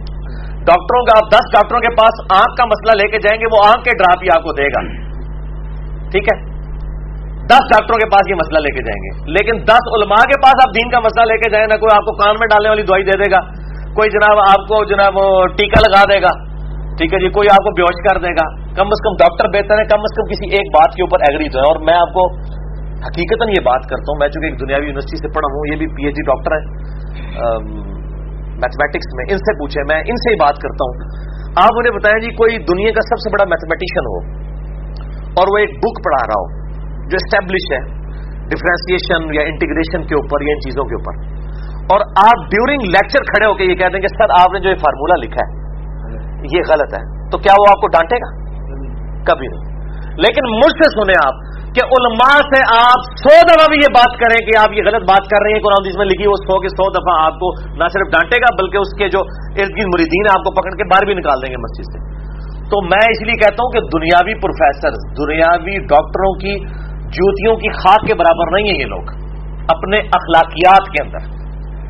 تو یار پھر اس سے تو بہتر ہے کہ وہ کم از کم اپنی کتاب کا ریگارڈ کرتا ہے. تم ریلیجن کے دائی ہو کے، دین کے دائی ہو کے تم اپنی کتابوں کا ریگارڈ نہیں کرتے، عزت نہیں کرتے، تو تم سے تو گورا ہی بہتر ہے. ہم نے خود چیک کیا، فوراً بیک فٹ پہ چل جاتے. کیوں نہیں اس طرح ہی ہوتا ہے؟ بلکہ وہ شکریہ ادا کرتے ہیں کہ یار تھینک یو آپ نے بتایا یہ، لیکن یہ تھینک یو کہیں گے آپ کو؟ آپ بالکل صحیح مسئلہ بھی بیان کرتے ہیں ان کے سامنے، تب وہ تو اڈل کر دے گے. تو میرے بھائی ان کا یہ کریکٹر ہے. میرا خیال ہے میں نے اتنا کچھ بول دیا، میں نے اتنا بولنا نہیں تھا. مسئلہ 141 آپ دیکھ لیں، وہ ربی زدنی علما جو آیت آئی تھی، قل ربی زدنی علما، اس کے کانٹیکسٹ میں نے لیکچر ریکارڈ کروایا. اچھا پانی آدھا گلاس میں ڈال دیں. فورتھ کوشچن ہے علی بھائی کہ آپ فرقے کی یا یہ جو چھوٹی چھوٹی فرقیاں بنی ہیں ان کی کیا ڈیفینیشن آپ کے نزدیک ہے؟ کیونکہ آپ جو ڈیفینیشن بتائیں گے نا تو میں سمجھتا ہوں کہ بلکہ زیادہ تر لوگوں کا بھی یہ رائے ہے جو انہوں نے کوشچن بھیجے ہیں کہ اسی میں آپ بھی اور آپ کے پورے جو ایفیلیٹڈ لوگ ہیں جیسے ہم لوگ ہیں وہ اس میں شامل ہو جائیں گے، کیونکہ وہ یہ کہتے ہیں کہ اب آپ کی تعداد لاکھوں میں جا چکی ہے، کافی زیادہ. آپ نے خود بتایا صحیح کہتے ہیں الحمدللہ، وہ کہتے ہیں ظاہر ہے. ایسے فرقے ایسی میں تصدیق کرتا ہوں کہ علماء نے کوئی بات تو ٹھیک کی ہے. تو ایسے فرقے نہ بھی ہوئے تو فرقیاں تو ایسی ہیں نا کہ جن کی تعداد آپ کے فالوور سے کم ہے، اور پھر آپ کے فالوورز بھی جو ہیں وہ آپ بڑے سے بڑے عالم کا، بڑے سے بڑے مجتہد کا بھی بتائیں تو وہ کہتے ہیں انجینئر صاحب کے اس بارے میں کیا رہے ہیں؟ کہتے ہیں نا ماشاءاللہ. نہیں تو پھر یہ فرقہ ہی ہوا نا پھر تو. اچھا بھائی فرقے جب بھی بنتے ہیں نا، فرقوں کی کتابیں ہوتی ہیں. فرقوں کی سب سے پہلی ڈیفینیشن یہ ہوتی ہے کہ وہ کہتے ہیں کہ جو ایک جنتی گروہ قیامت تک خاک پہ قائم رہنا ہے وہ میں اور میری جماعت ہے، اور باقی سب کے سب دوست کی ہیں. کیا آپ نے مجھ سے کبھی یہ دعویٰ سنا؟ اس کے الٹ ضرور سنا ہے. تو میں نے میرے بھائی کوئی نیا فرقہ لانچ نہیں کیا. نیا فرقہ لانچ ہوتا کتابیں نہیں ہوتی، ٹھیک ہے جی، کتابیں نہیں ہوتی. کوئی آپ کو سلیبس کتاب کے دی جاتی کہ یہ ہمارے فرقے کی یہ ہے، کسی فرقے کا نام ہوتا.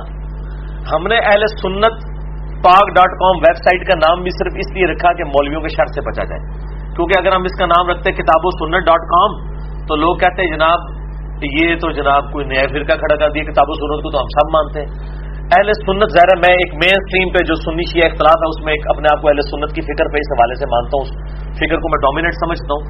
تو میں نے اس لیے اہل سنت کی فکر کی جو صحیح مسلم کے مقدمے میں امام مسلم لکھا ہے کہ اہل سنت کی حدیث لی جائیں گی اور اہل بدعت کی نہیں لی جائیں گی. تو اس فکر کے اعتبار سے ہم اہل سنت کی بات کر رہے ہوتے ہیں. ادروائز کوئی فرقہ لانچ نہیں کیا. کوئی ویب سائٹ کا نام بنانے سے کہتے ہیں جی اہل سنت پاک فرقے کا نام ہے. بھائی اہل سنت والجماعت بریلوی دیوبندی کہلواتے ہیں دونوں. اہل سنت نام ان کی 20 ویب سائٹس اپنی ہیں. کوئی جماعت اہل سنت کے نام سے، کوئی جماعت، کوئی اہل سنت وال جماعت کے نام سے، کوئی اہل سنت وا جماعت کے نام سے. یہ بھی فرق ہے وال اور وا. یہ وال لکھتے ہیں دیوبندی اور واؤ لکھتے ہیں بریلوی. وہ کہتے ہیں انہوں نے وال پہ ہے، حالانکہ عربی میں وال ہے، واؤ بھی چل جاتا ہے. تو یہ ان کی تو اپنی حالت، یہ چھوڑ دیں. مجھے تو ان کا پورا کچا چٹا پتہ ہے، میں اور طرف چل پڑوں گا. کوئی ہم نے نیا فرقہ لانچ نہیں کیا. الحمدللہ ہم انہی مسجدوں میں نمازیں پڑھتے ہیں. دیکھیں ہم نے کوئی اپنی مسجد لادا نہیں کی ہوئی ہے، کوئی مدرسہ لادا نہیں کیا ہوا ہے. انہی کے پیچھے نمازیں پڑھتے ہیں. ان لوگوں کے پیچھے پڑھتے ہیں جو ہمیں مرتد کہتے ہیں، ہم ان کے پیچھے نمازیں پڑھتے ہیں. ان لوگوں کے پیچھے بھی مجبوراً پڑھ رہے ہوتے ہیں جو یزید کو رضی اللہ تعالیٰ کہہ رہے ہوتے ہیں. ہمارے دل پہ تو چھریاں چلتی ہیں، ہم پھر بھی کہتے ہیں یار نمازیں ان کے پیچھے پڑھیں گے. ان کی غلطی اپنی جگہ پہ. تو الحمدللہ ہم نے کوئی فرقہ نہیں نیا لانچ کیا، بالکل نہیں، غلط، بالکل جھوٹا الزام ہے. کوئی نیا فرقہ لانچ نہیں کیا.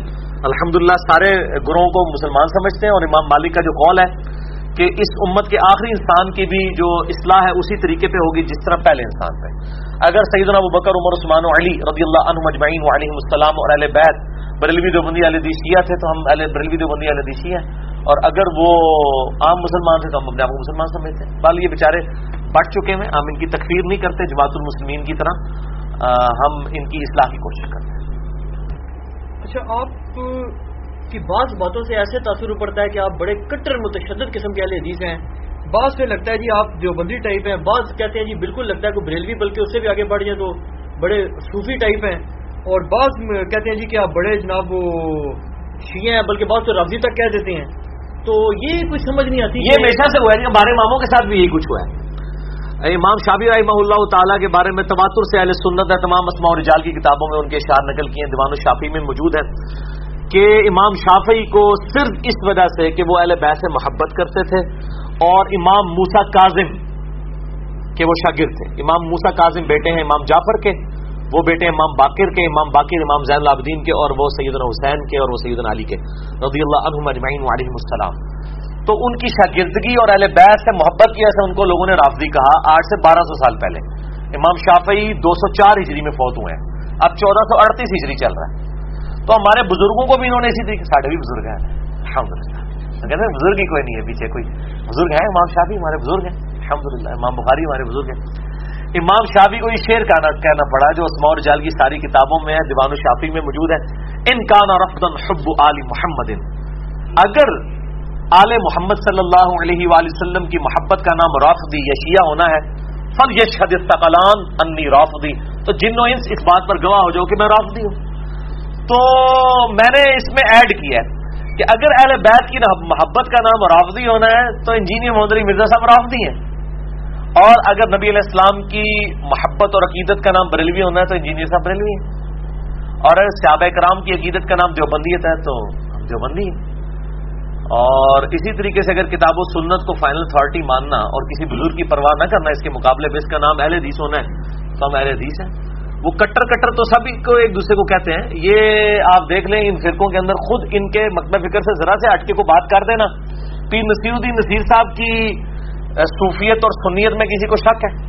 کیا مرنے سے پہلے ان کو بریلوی علماء نے بھی وہابی نہیں کہا، دیوبندی نہیں کہا؟ تو یہ علماء کے پاس چند مہذب گالیاں ہیں لوگوں کو مترفر کرنے کے لیے. کوئی توحید کی بات کرے اس کو وہ وہابی ہو گیا، کوئی اہل بیت کی بات کرے اس کو کہہ دو شیعہ ہو گیا، کوئی صحابہ کی بات کرے اس کو کوئی دیوبندی ہو گیا، اور کوئی توحید کی بات کرے اس کو وہابی کہہ دو تاکہ اگلے وہ گنڈا سنگھ وہابی ہو گیا. محاورہ بھی وہ بڑھیا ہوئی ہوا ہے، ایک لطیفہ بھی پنجابی کے اندر، تو وہ گنڈا سنگھ وہابی ہو گیا. یہ گالیاں کوئی علمی بات نہیں، ان کی جذباتی باتیں. الحمدللہ میرا یہ اصول ہے جو کتاب و سنت سے میں نے سیکھا ہے کہ چونکہ مجھ سے مزاج ہونے کی حیثیت سے جن باتوں میں سنی صحیح ہے میں سنیوں کو ٹھیک کہتا ہوں، جس میں شیعہ ٹھیک ہے شیعہ کو ٹھیک کہتا ہوں. آپ دیکھیں شیعہ نے جب میری ویڈیوز اپلوڈ کی ہوتی ہیں اپنے چینلز پہ تو لکھا ہوتا ہے سنی محقق انجینئر محمد علی مرزا. وہ شیعہ مان رہے ہیں مجھے سنی، لیکن سنی مجھے کہہ رہے ہوتے ہیں یہ رافضی ہے. بریلوی چڑھائیں گے تو وہ انہوں نے لکھا ہوگا کہ جی اہل حدیث محقق. اہل حدیثوں سے پوچھو گے کہ یہ تو ہے ہی نہیں اہل حدیث، یہ تو ہمارے علماء نے فارغ کر دیا. تو یہ سب ایک دوسرے کو اس طرح کی چلاکیاں کرتے ہیں. مسئلہ یہ ہے کہ میں جو مسئلہ صحیح ہے نا، وہ اس مقدمے میں میں جس مسئلے میں مطلب حیات النبی کے مسئلے میں میں بریلوی اور دیوبند کے ساتھ ہوں، صاحب وہ دنیاوی والا مسئلہ جو کرتے ہیں اس کو چھوڑ کے. اور اہل حدیث اس مسئلے میں پریکٹیکلی صرف شیخ زبیر صاحب نے کوئی کتاب لکھی ہے، ادروائز اہل حدیث کا تو بالکل منج بگاڑ کے رکھ دیا ہے. وفات النبی کی رٹ لگا کے وہ لوگوں کو کسی اور طرف لگا دیا. وفات النبی کو سب مانتے ہیں کہ دنیا سے وفات ہوئی ہے، قبر کی برزخی حیات ہے، اس کا آپ ذکر کریں. اس وجہ سے مجھے کہتے ہیں یہ تو بالکل بریلوی بن گیا. اسی طریقے سے جب میں یزید کو کنڈیم کرتا ہوں یا سیدنا علی کے مخالفین کو کنڈیم کرتا ہوں کہتے ہیں شیعوں والی باتیں کر رہے ہیں. اور جب میں رفع الیدین کے اوپر کہتا ہوں، میرا تو یہ دعویٰ ہے کہ رفع الیدین پہ سنی اور شیعہ کتابوں کا اجماع ہے کہ رفع الیدین دونوں کی کتابوں میں موجود ہے، ٹھیک ہے، سوائے حنفیوں کے. میرا کلپ چڑھا ہے وہ کہتے ہیں یہ تو بالکل کٹر اہل حدیث ہو گیا، ٹھیک ہے. یا میں مزارات اور قبر پرستی کے خلاف بولتا ہوں تو مجھے اہل حدیث کا تانا دیا جاتا ہے. آپ جو یہ فرقہ سمجھتا نا میں وہ ہوں، وہ ان فرقے کے علماء سے پوچھتے ہیں، اگر وہ تصدیق کر دیں. یعنی اگر کوئی بریلوی کہتا نا کہ میں اہل حدیث ہوں تو جا کے اہل حدیث علماء سے پوچھے، اس کی تسلی ہو جائے گی. اور اگر کوئی یہ شیعہ سمجھتا ہے کہ میں جو وہ دیوبندی ہوں تو جا کے دیوبندیوں سے پوچھ لے تو وہ اس کو کہے گا یہ تو شیعہ ہے، ٹھیک ہے. اسی طریقے سے اگر کوئی دیوبندی یہ سمجھتا ہے کہ میں شیعہ ہوں رافضی ہوں تو جا کے رافضیوں سے پوچھ لیں گے انجینئر صاحب کیا ہیں، تو کہیں گے نہیں یہ تو ہمارے مخالف ہیں، یہ تو میرے شام کو رضی اللہ تعالیٰ بھی کہتے ہیں، غلطیاں بھی بیان کرتے ہیں، اور رضی اللہ تعالیٰ کہتے ہیں، ہم تو اس کو منافق سمجھتے ہیں. تو وہ میرے خلاف ہو جائیں گے. اور مجھے بلکہ مجھے اس پہ یاد آیا، آپ ان کی بےایمانی کی انتہا دیکھیں. یہ اہل حدیث علماء کے گروپ میں واٹس ایپ میں یہ چیز ہوئی، میرے تک تو ساری باتیں پہنچ جاتی ہیں، ظاہر ہے ہر جگہ بھی مومن ایمان چھپانے والے موجود ہیں. میرا ایک کلپ جو ہے 40 منٹ کا تھا، مسئلہ number 124 A B C D میں نے 4 ریکارڈ کرائے اپنے دفاع کے اوپر، انجینئر محمد علی مرزا پر علماء کے 10 اعتراضات کے علمی جوابات. اس میں میرا ایک کلپ تھا کہ شیعہ نے اعتراض کیا کہ یہ انجینئر صاحب حضرت معاویہ کو رضی اللہ تعالیٰ بھی کہتے ہیں، ان کی غلطیاں بھی بیان کرتے ہیں، تو یہ کون سا عقیدہ ہے؟ اس کے جواب میں نے جملہ بولا کہ میرا حضرت معاویہ رضی اللہ تعالیٰ عنہ کے بارے میں وہی عقیدہ ہے جو اہل تشیع کے ہاں بھی پایا جاتا ہے. بس اتنا ٹکڑا کاٹا. کہتے ہیں اب اس کے بعد کسی کو شک ہے؟ اس کا تو عقیدہ شیعوں والا ہے. آگے میں نے نہج البلاغہ سے حوالے دیے کہ مولا علی رضی اللہ تعالیٰ عنہ علیہ السلام نے معاویہ کو صحابی کے طور پہ ٹریٹ کیا ہے, منافق کے طور پہ نہیں. دنیا پرستی کا شکار ہو گئے تھے, وہ حدیث میں موجود ہے, ملادہ سے ایک ٹاپک میں چلا جائے گا. تو لیکن وہ بیچ میں سے ٹکڑا کاٹتے ہیں اور کہتے ہیں دیکھیں اب بھی کسی کو شک ہے. تو یار وہ صرف میں نے وہ 55 سیکنڈ کی بات کی ہوئی ہے, آگے پیچھے کچھ نہیں ہے.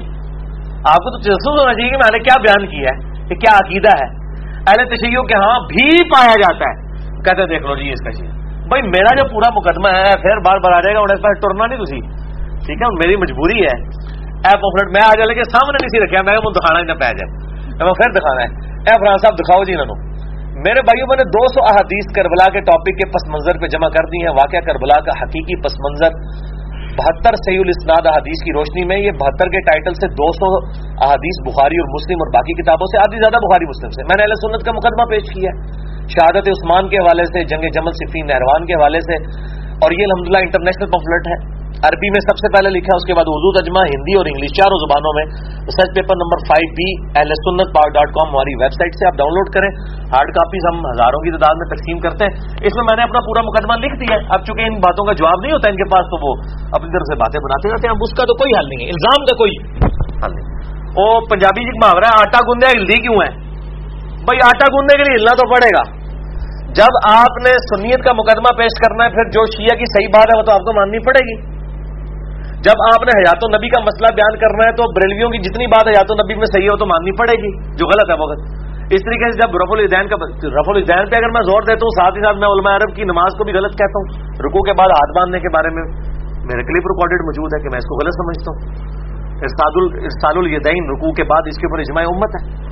اور البانی صاحب نے تو باقاعدہ اپنی کتاب کے اندر لکھا ہے کہ یہ بدعت ہے عرب علماء کی. انہوں نے بھی جرت کی ہے, ان کو کوئی گالی نہیں نکالتا, ہمیں نکالتا ہے. تو میں الحمدللہ اگر ایک بات پہ زور دیتا ہوں تو دلائل کے اوپر, اسی مقطع فکر کی, اسی سے متعلق دوسری بات کو میں نہیں صحیح مانتا. لیکن میں یہ مجھے بتائیں میں نے کوئی ایسا نظریہ لانچ کیا ہو جو کتاب و سنت میں موجود نہ ہو, یا کسی کا کسی وقت میں نہ رہا ہو, یا آج لوگوں کا موجود نہیں ہے ایسا کیتا, کہیں نہ کسی فارم میں موجود ہے. اچھا علی بھائی, اس میں تھوڑا اجازت ہے میں تھوڑا اپنے بھی ایکسپیرینس شیئر کر دوں آپ سے, کہ اس بات کو میں آپ کی جو ہے نا 100% اوتھینٹیکیٹ کرتا ہوں کہ یہ جو آپ نے فرمایا نا کہ دیگر مکاتب فکر والوں سے پوچھ لیں یا کسی اور مسئلے سے پوچھ لیں وہ کیا کہتے ہیں.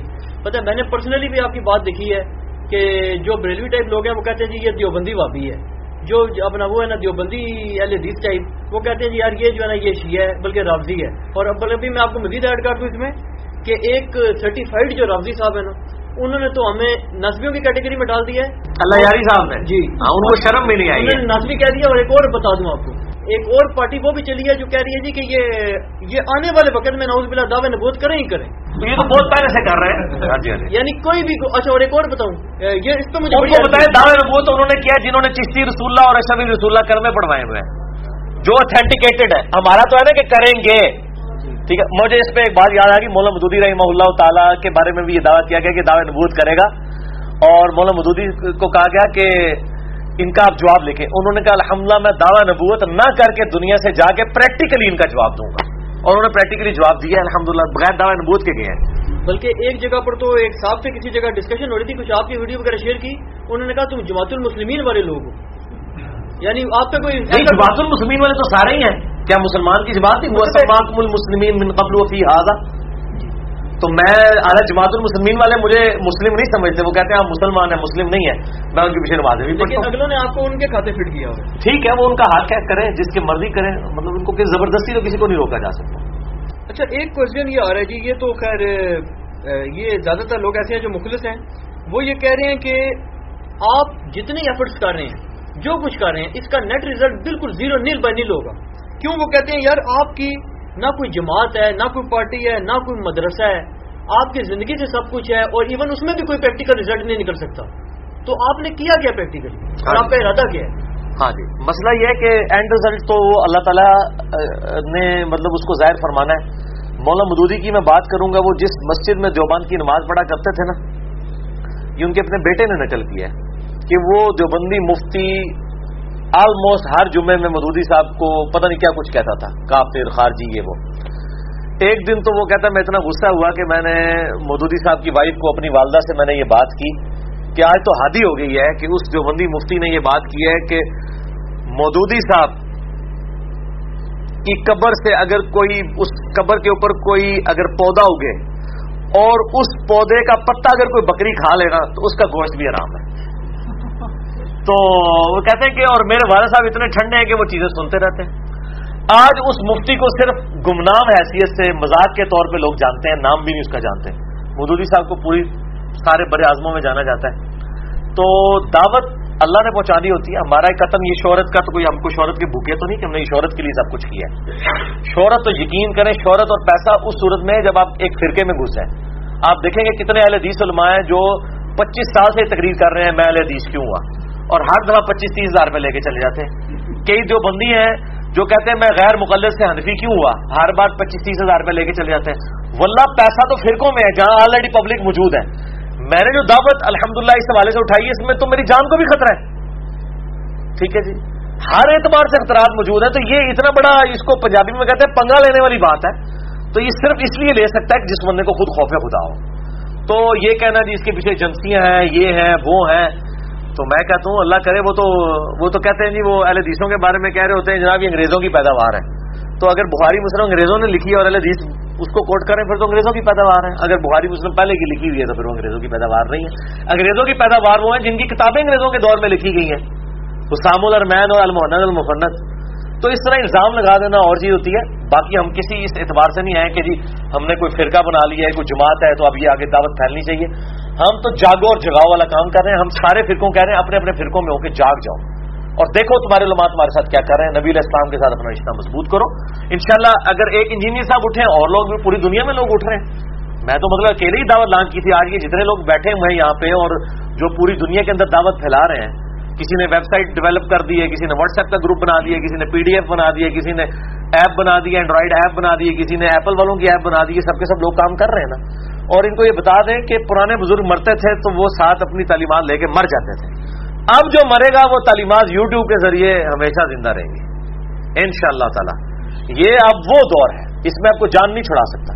باقی یہ الحمدللہ اتنے لوگ تیار ہیں کہ لوگ بات کو لے کے چلیں گے اور ہم نے کوئی فرقہ لانچ نہیں کیا. یہ اس چیز کا ثبوت ہے, ورنہ کوئی نام رکھ کے جاتے تو کوئی ایسا. حالانکہ سارے فرقوں کی طرف سے آج آفر ہوتی ہے. جماعت المسلمین انہوں نے کہا جی آپ کو جماعت کا امیر بناتے ہیں. دیوبند کے کتنے لوگوں نے رابطے کیے. اہل حدیث کی جو بڑی بڑی جماعتیں ہیں جماعت الدعوہ جمعیت اہل حدیث ان لوگوں نے آفریں لگائیں. تو اگر ہم نے یہ آفریں اور پیسہ اور مال شہرت کمانی ہوتی وہاں زیادہ تھا. بلکہ سب زیادہ بریلویت ہے. انڈیا پاکستان میں تو بریلویت زیادہ ہے. تو ہم بریلویوں کے مطلب وہ دامن برکاتم عالیہ ہوتے ہیں, اہل حدیثوں کا حفیظہ اللہ تعالیٰ ہوتے ہیں اور اہل تشیعوں کے آیت اللہ ہوتے ہیں.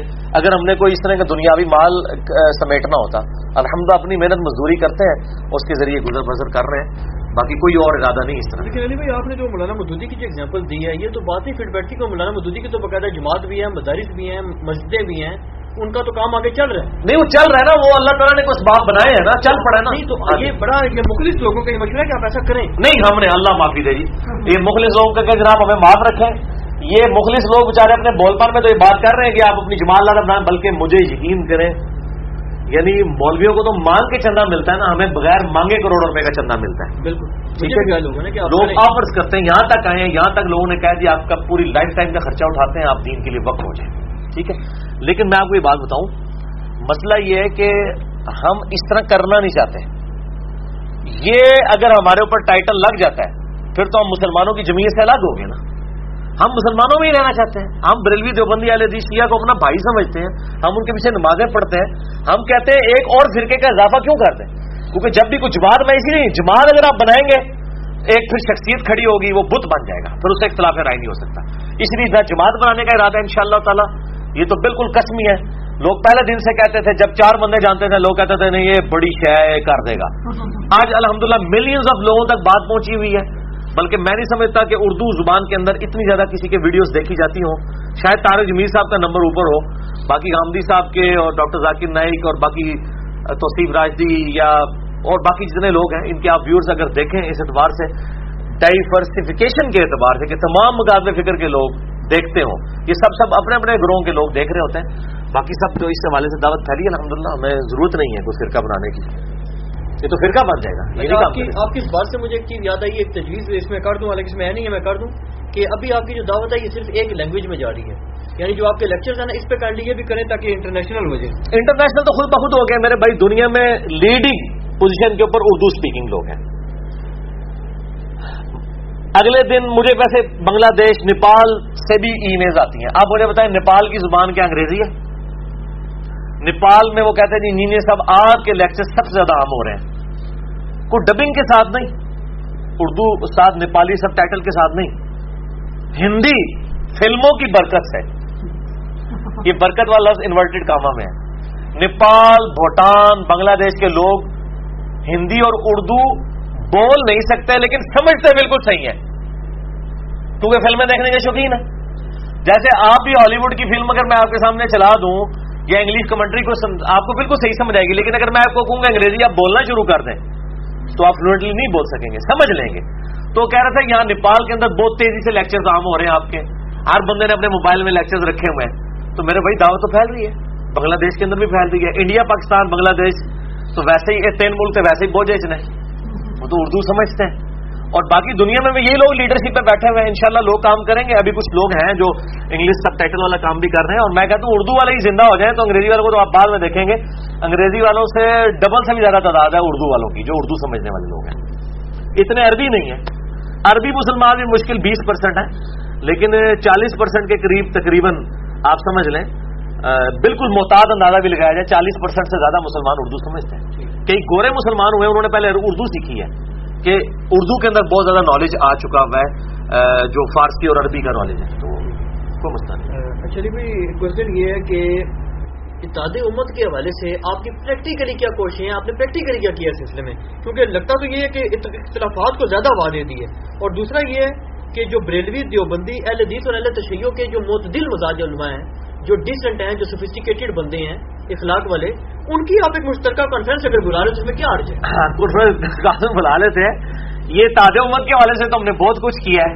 پریکٹیکل کیا جی پریکٹیکلی یہ کیا ہے کہ اتحاد امت کے حوالے سے یہ کیا ہے کہ ہم نے جب ان کی بزرگوں کی غلطیاں ہائی لائٹ کی ہیں تو آپ ماشاءاللہ بریلوی دیوبندیوں کے بزرگوں کا دفاع کر رہے ہیں.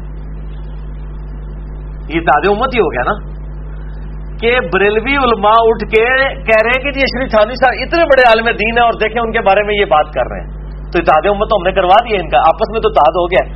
وہ تعالوا الی کلمۃ سواء بیننا و بینکم, آؤ مجھ سے ایک بات پہ اکٹھے ہو جائیں. تو اتحاد امت اس حوالے سے ہو گیا کہ ہمارے خلاف سب نے اتحاد کر لیا.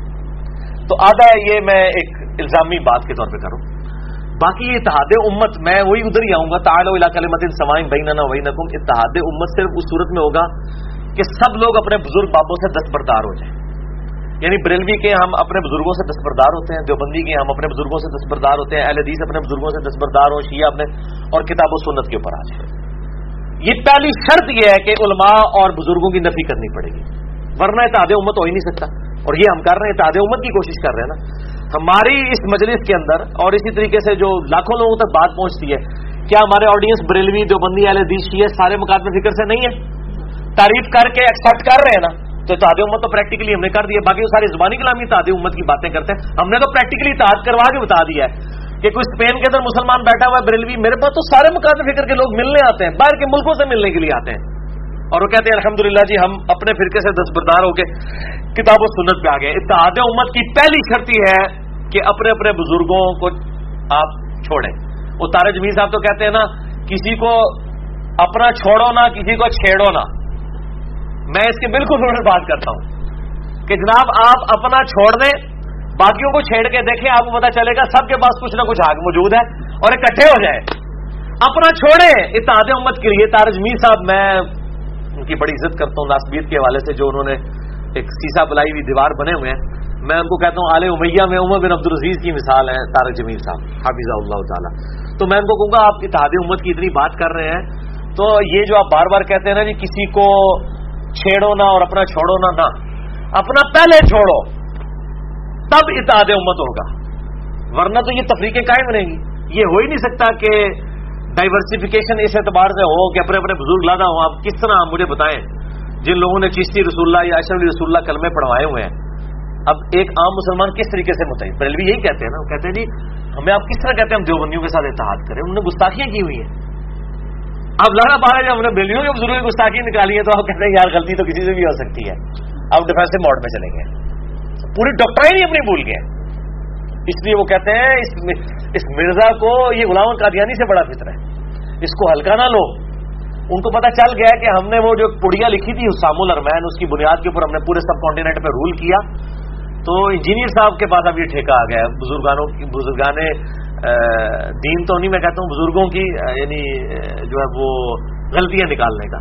تو غلطیاں سارے خود نکال رہے ہیں, ہم غلطی نکال کے کسی بزرگ کی تکفیر کبھی نہیں کی. میں کہتا ہوں, اور پورا احترام اشرف تھانوی صاحب لکھتے ہیں, لکھتا ہے بھی نہیں کہتے, اور کیا کریں, احترام ہی کر رہے ہوتے ہیں نا. ورنہ یہ لوگ اس قابل ہیں جن کی یہ بات, اور میں بار بار کہتا ہوں میں عبارات میں بات کرتا ہوں, میں بزرگوں میں بات نہیں کر رہا. چونکہ آپ کا دعویٰ ہے کہ ان بزرگوں کی ہیں, تو آپ خود اپنے بزرگوں کو جو ہے نا وہ گالیاں پڑھواتے ہیں عوام سے, میں تو نہیں نکالتا. اچھا, ایک سوال کی ذرا واضح جواب دے دیں کہ آپ مدارس اور علماء کے ساتھ کسی صورت بھی یعنی کہ کمپرومائز پہ آمادہ نہیں ہے, اور آپ نے یہاں تک کہہ دیا وہ جو عیدی صاحب والا کلپ تھا اس پہ تو تمام مکاتب فکر بہت ہی شدید ناراض ہوئے کہ جی نعوذ باللہ یہ سارے مدارس جو ہے نا یہاں پہ لواطت کا عمل ہو رہا ہے. تو اس پہ تو یعنی وہ کہتے ہیں جی کہ یہ ان کو چڑ جو ہے نا علماء سے اور مدارس سے ہے, عوام الناس سے ان کو کوئی مسئلہ نہیں, بس علماء کے دشمن ہے. کسی حد تک یعنی بات ٹھیک ہی ہے. اس کی وجہ یہ ہے کہ جن لوگوں نے اس امت کے ساتھ ظلم کیا ان کے ساتھ میری کوئی ذاتی دشمنی نہیں ہے. اگر علماء کے مقابلے پہ میں نے چندہ کی کھالیں مطلب کچھ چندہ رسیدیں اور کھالیں اکٹھی کرنی ہو, پھر تو یعنی میری اس جو اختلاف اور دشمنی ہے اس کو آپ بدنیتی پہ مبنی سمجھ سکتے ہیں. یہ تو کوئی ایسا مقصد ہی نہیں ہے. اللہ تعالیٰ نے چھٹے پارے کا آغاز اس سے ہوتا ہے کہ اللہ تعالیٰ فرماتا ہے کہ ہم کسی کی طرف سے بری بات کو پسند نہیں کرتے سوائے اس کے کہ جس پہ ظلم کیا گیا ہو. اللہ بھی اس کو بینیفٹ آف ڈاؤٹ دیتا ہے کہ جس کے اوپر ظلم ہوا ہے نا, اگر وہ اپنی زبان سے کوئی غلط کلمات نکال دیتا ہے کسی دوسرے کے بارے میں تو اللہ تعالیٰ اسے درگزر فرماتا ہے. تو میں پہلے تو یہ کہ اس کلپ کی میری کلیریفیکیشن اگلے ہی ہفتے آ گئی تھی. یہ 149A مسئلہ تھا, وہ 149B جس میں نے کلیئر کٹ کہا تھا کہ مدارس کے اوپر جب پرویز شیر صاحب جو سٹنگ گورنمنٹ کے ہی ایک وہ انفارمیشن منسٹر تھے, جب انہوں نے مدارس کے خلاف یہ کہا تھا کہ یہاں پہ جو ہے وہ مرنے کے بعد کیا ہوگا, موت کا منظر, اس قسم کا انہوں نے مذاق مدارس کا اڑایا تھا, اس وقت سب سے پہلے میں نے ہی دفاع کیا تھا مدارس کا. میں نے دفاع بھی تو کیا, میں ایک تصویر کا رخ تو نہ پیش کریں.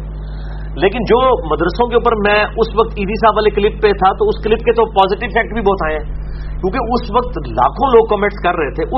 آپ مسئلے کو سمجھیں, ایک بندے کے گھر میں میت رکھی ہوئی ہے اور اس کے بچے کو نہ حق قتل کیا گیا, اس وقت تو واویلا کرے گا. اور ہمارے جو اس ریلیجن کی میت رکھی ہوئی تھی ہمارے ذہن کے اندر کہ لبرلز کہہ رہے تھے دیکھو کہ جو عیدی ان کی کل تک ان کے مولوی قتل کرتے تھے خود کش حملوں میں, جن عوام الناس کو جن کی ان کی لاشیں جو عیدی اٹھاتا تھا, آج مر گیا تو مفتی نہیں اس کا جنازہ پڑھانے کے لیے تیار ہو. کسی ایک عالم دین نے بھی جنازہ پڑھا ہے عیدی صاحب کا؟ کسی ایک نے بھی نہیں پڑھا.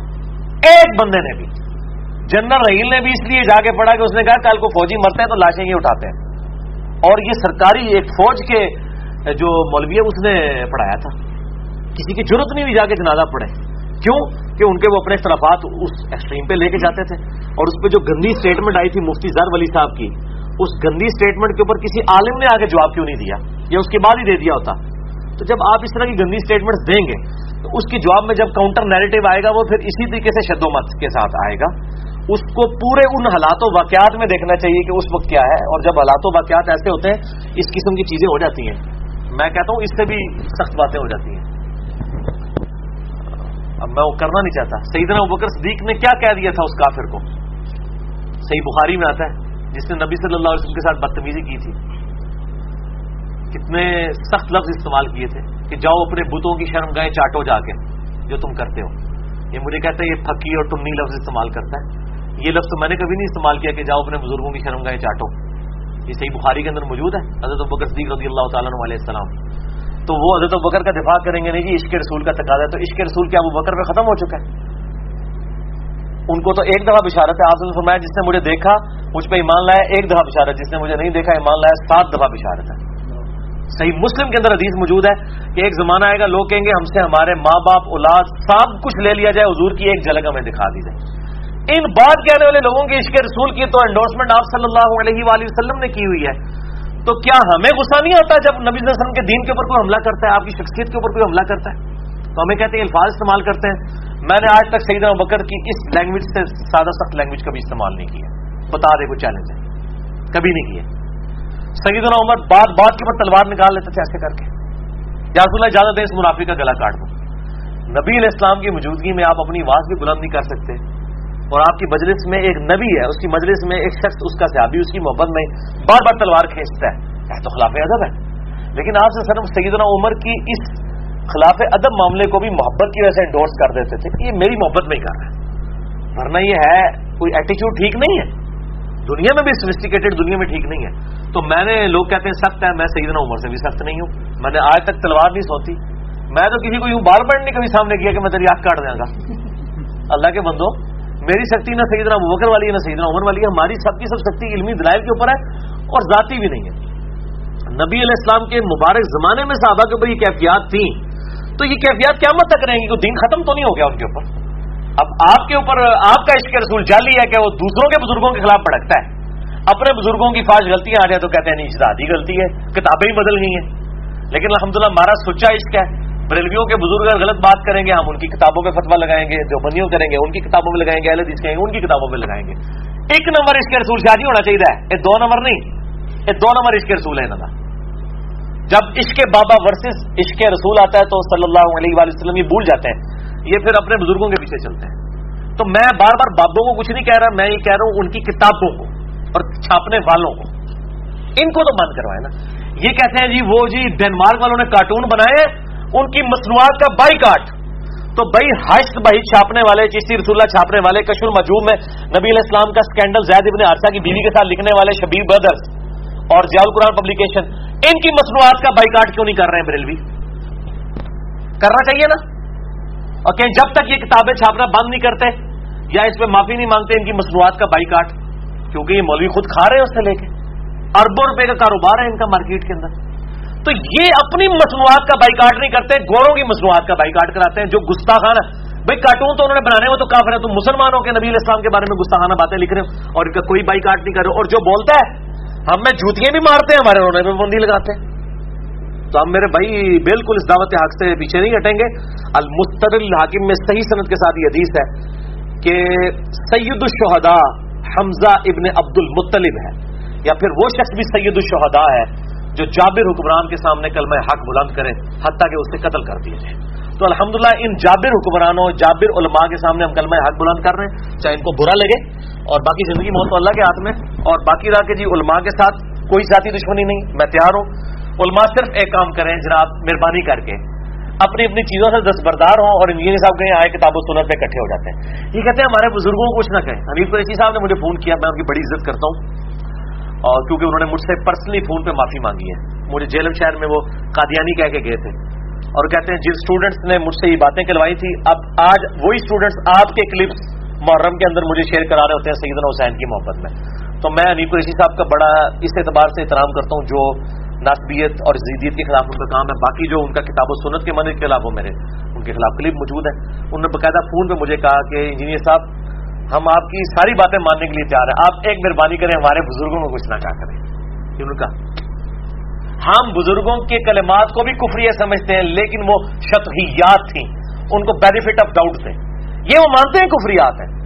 تو یار میری محبت رسول کا آپ کوئی احترام نہیں کرتے. قرآن میں لا تقولوا راعنا قولوا انظرنا وقولوا انظرنا، رائنا بھی مت کہو، انظرنا کہو. یا رسول اللہ پہ نظر کرم فرمائے.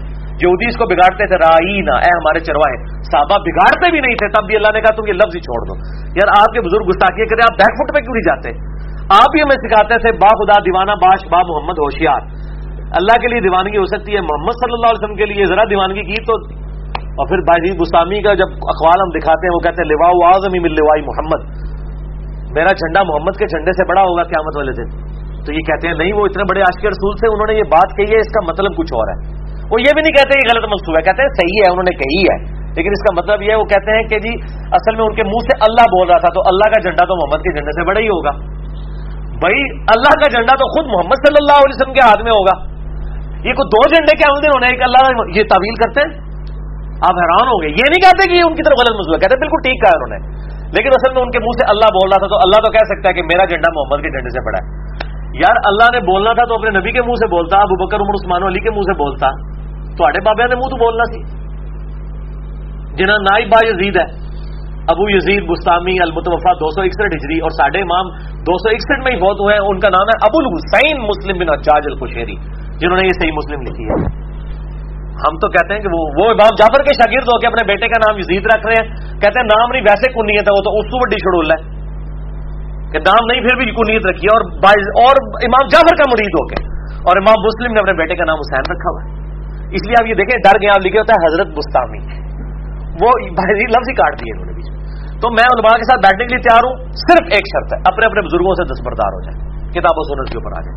یہ کبھی نہیں ہوگا تو کانفرنس انشاءاللہ قیامت تک نہیں آ سکتی ہے. یہ کانفرنس نہیں بلائی جا سکتی، یہ پاسبل ہی نہیں ہے، یہ اس کے بغیر ممکن ہی نہیں. اور دوسرا، علماء کو کنڈیم کرنا میری مجبوری ہے. اب مجھے بتائیے، اہل تشیع تک اہل سنت کی بات پہنچانے کے لیے یہ آپ کی مجبوری ہے کہ آپ یزید کو کنڈیم کریں، جو کہ اہل سنت کے محدثین بھی کرتے ہیں، تاکہ ان کے دل میں نرم گوشہ پیدا ہو. ہماری آڈینس وہ نوجوان طبقہ ہے جو دین سے علماء سے متنفر ہے. ہماری یہ مجبوری ہے کہ ہم علماء کی غلطیوں کو ہائی لائٹ کریں، تاکہ وہ نوجوان طبقہ جو علماء سے متنفر ہے اس کو یقین آ جائے کہ یار یہ مولویوں کے خلاف ہے بندہ، یہ داڑھی پگڑی سب کچھ سنت کے مطابق کرتا شلوار پہن کے بھی یہ علماء کے خلاف ہے، کہ دین کی دعوت لے کے واقعی دین یہ ہے. کئی لبرلز ہیں جو ہمارے لیکچر سن کے اسلام کی طرف ہیں، کئی ایتھیسٹ ہیں بالکل دین سے برگشتہ لوگ تھے، علماء کی وجہ سے متنفر ہو چکے تھے دین سے، علماء کے کردار کی وجہ سے وہ الحمدللہ واپس آئے، اس لیے کہ یار انہیں سب بات صحیح کرتے ہیں. تو علماء کو کنڈیم کرنا ہماری اس اعتبار سے مجبوری ہو جاتی ہے. بال یہ کانفرنس شاید تسی بلا سکتے ہو، اسی کانفرنس شامل کو نہیں بلا سکتے، سانو معاف رکھو جی. نہ نوت من تیل ہوئے گا، نہ رادہ ناچے گی، ٹھیک ہے جی. یہ ہو ہی نہیں سکتا کہ یہ اپنے بزرگوں سے دستبردار ہو، تو یہ کانفرنس کبھی نہیں بلائی جا سکتی. ہاں عوام الناس کی کانفرنس بلائی جا سکتی ہے، وہ ہے الحمدللہ آن لائن پوری دنیا میں لوگ دیکھیں، یہ بھی ویڈیو ریکارڈ ہونی ہے، آپ دیکھیں ہزاروں لوگوں تک یہ بات پہنچے گی انشاءاللہ.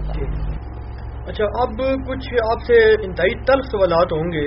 آپ کی شخصیت، آپ کے انداز بیان، یعنی یہ والے وہ سوال آپ کے وہ جو دعوت والے تھے وہ ختم ہوئے، اب میری شخصیت پہ، شخصیت اپنا سٹائل اور الفاظ کے چناؤ کے بارے میں. الفاظ جو ہے بڑا ڈاٹا ہے، اس لیے میرے خیال میں پہلے ایک دفعہ دروشی پڑھ لیں.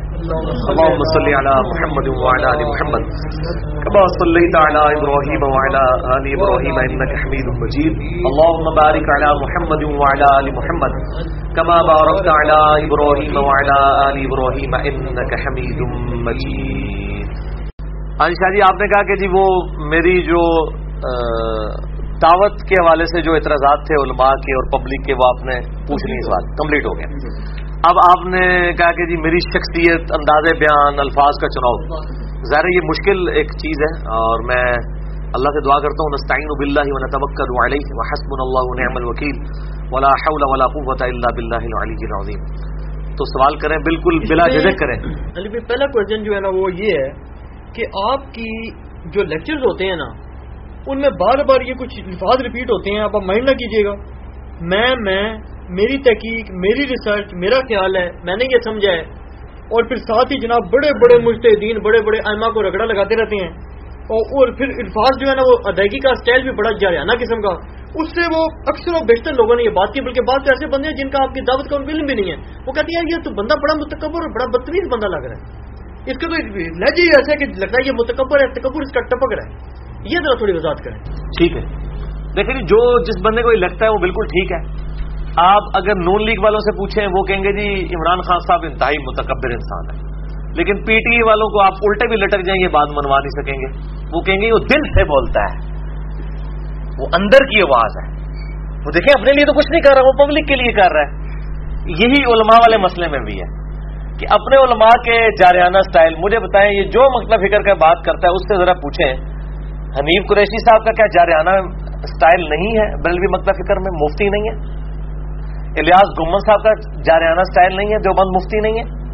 توصیف راشدی صاحب اہل حدیث مکتب فکر کو پریزنٹ کر رہے ہیں، کیا ان کا جارحانہ سٹائل نہیں ہے؟ غضنفر عباس صاحب کی جو لینگویج کیا جارحانہ نہیں ہے؟ سب لوگوں کی. مطلب یہ تو یہ نہیں کہنا چاہیے کہ یہ صرف میرے والا ہی مسئلہ ہے، تو باقی لوگوں کے ساتھ بھی مطلب مسئلہ اسی طریقے سے ہے. تو یہ کوئی تکبر میں والا چکر یہ اس طریقے سے نہیں ہے. مسئلہ یہ ہے کہ جو الفاظ کا چناؤ ہے وہ بعض کا ظاہر ہے جب آپ اپنی کوئی تحقیق سامنے لا رہے ہوتے ہیں پھر ظاہر ہے میں کے ذریعے بات ہوتی ہے، تکبر کا فیصلہ اللہ نے کرنا ہوتا ہے، وہ ہم اپنا رونا رو رہے ہوتے ہیں۔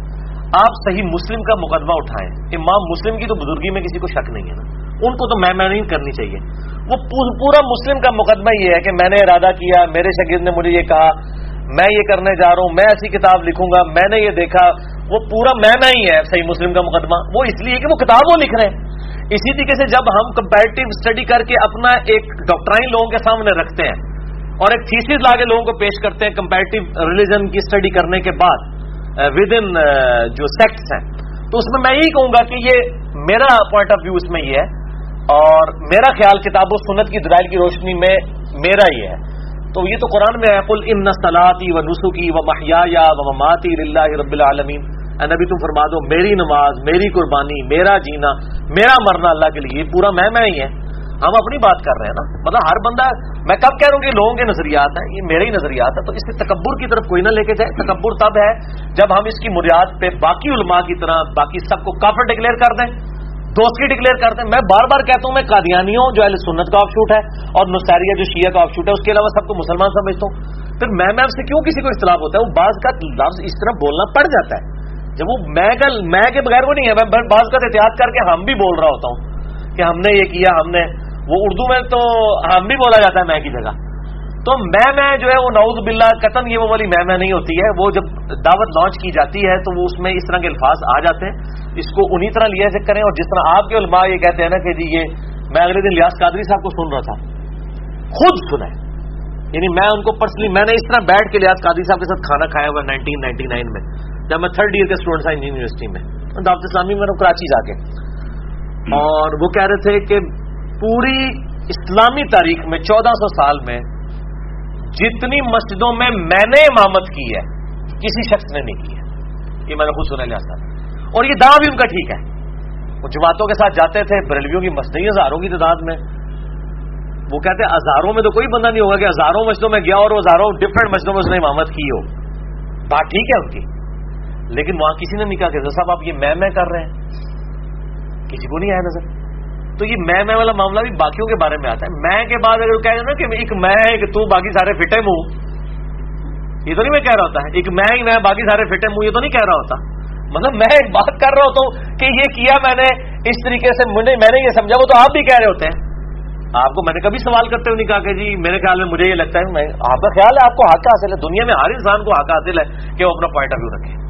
میں کے بعد اگر سب کو فٹے منہ میں کر رہا ہوں پھر بات ہے، میں کہتا ہوں یہ میری رائے ہے۔ یہ تو غامدی صاحب بھی کہتے ہیں، ہم سے زیادہ ٹھنڈا بندہ ہی کوئی نہیں ہے، وہ کہتے ہیں یہ میری رائے ہے، میرے دلائل ہیں، آپ ماننا چاہتے ہیں تو مانیں، ادروائز آپ کی مرضی۔ تو میں کر کے میں بیسیکلی اپنی غلطیوں کا بوجھ کسی پہ نہیں ڈالنا چاہتا۔ اگر میں کسی غلط نظریے پہ پہنچا ہوں تو یہ میرا خیال ہے، مجھے غلطی لگ سکتی ہے کتاب و سنت کے دلائل کی روشنی میں۔ یہ اچھا آپ نے غامدی صاحب کا نام لے لیا، کیونکہ غامدی صاحب کے اسکول آف تھاٹ کے جو فالوورز ہیں نا، زیادہ تر جو ذرا تھوڑے آزاد خیال ٹائپ لوگ ہیں، ان کی طرف سے بھی بڑا اعتراض آ رہا تھا۔ نہیں، ان کو کہ غامدی صاحب تو کہتے ہیں میں ٹھیک ہے، وہ تو امام مہدی کے مسئلے میں، نزول عیسیٰ کے مسئلے میں کہتے ہیں یہ میری رائے ہے، آپ اختلاف کر سکتے ہیں، میں تو وہ بھی کہتے ہیں۔ اور میں پھر ہر لیکچر کے اینڈ پہ کہتا ہوں اگر مجھ سے کوئی غلطی ہوئی تو اللہ تعالیٰ ہمارے دلوں سے معاف کر دے، اور جو صحیح بات ہے ہمارے دلوں میں راسخ فرمائے۔ میری یہ بات بھی تو کوٹ کیا کرے نا، میرے علاوہ کون سا بندہ پھر میں آ گئی ہے کہ جو ہر لیکچر کے اینڈ پہ یہ دعویٰ کرتا ہو، دعا کرتا ہو کہ اگر کوئی غلط بات نکل گئی تو اللہ تعالیٰ معاف کر دے۔ تو یار تسی بھی معاف کر دو منو، اللہ تو معاف کر ہی دے گا انشاءاللہ۔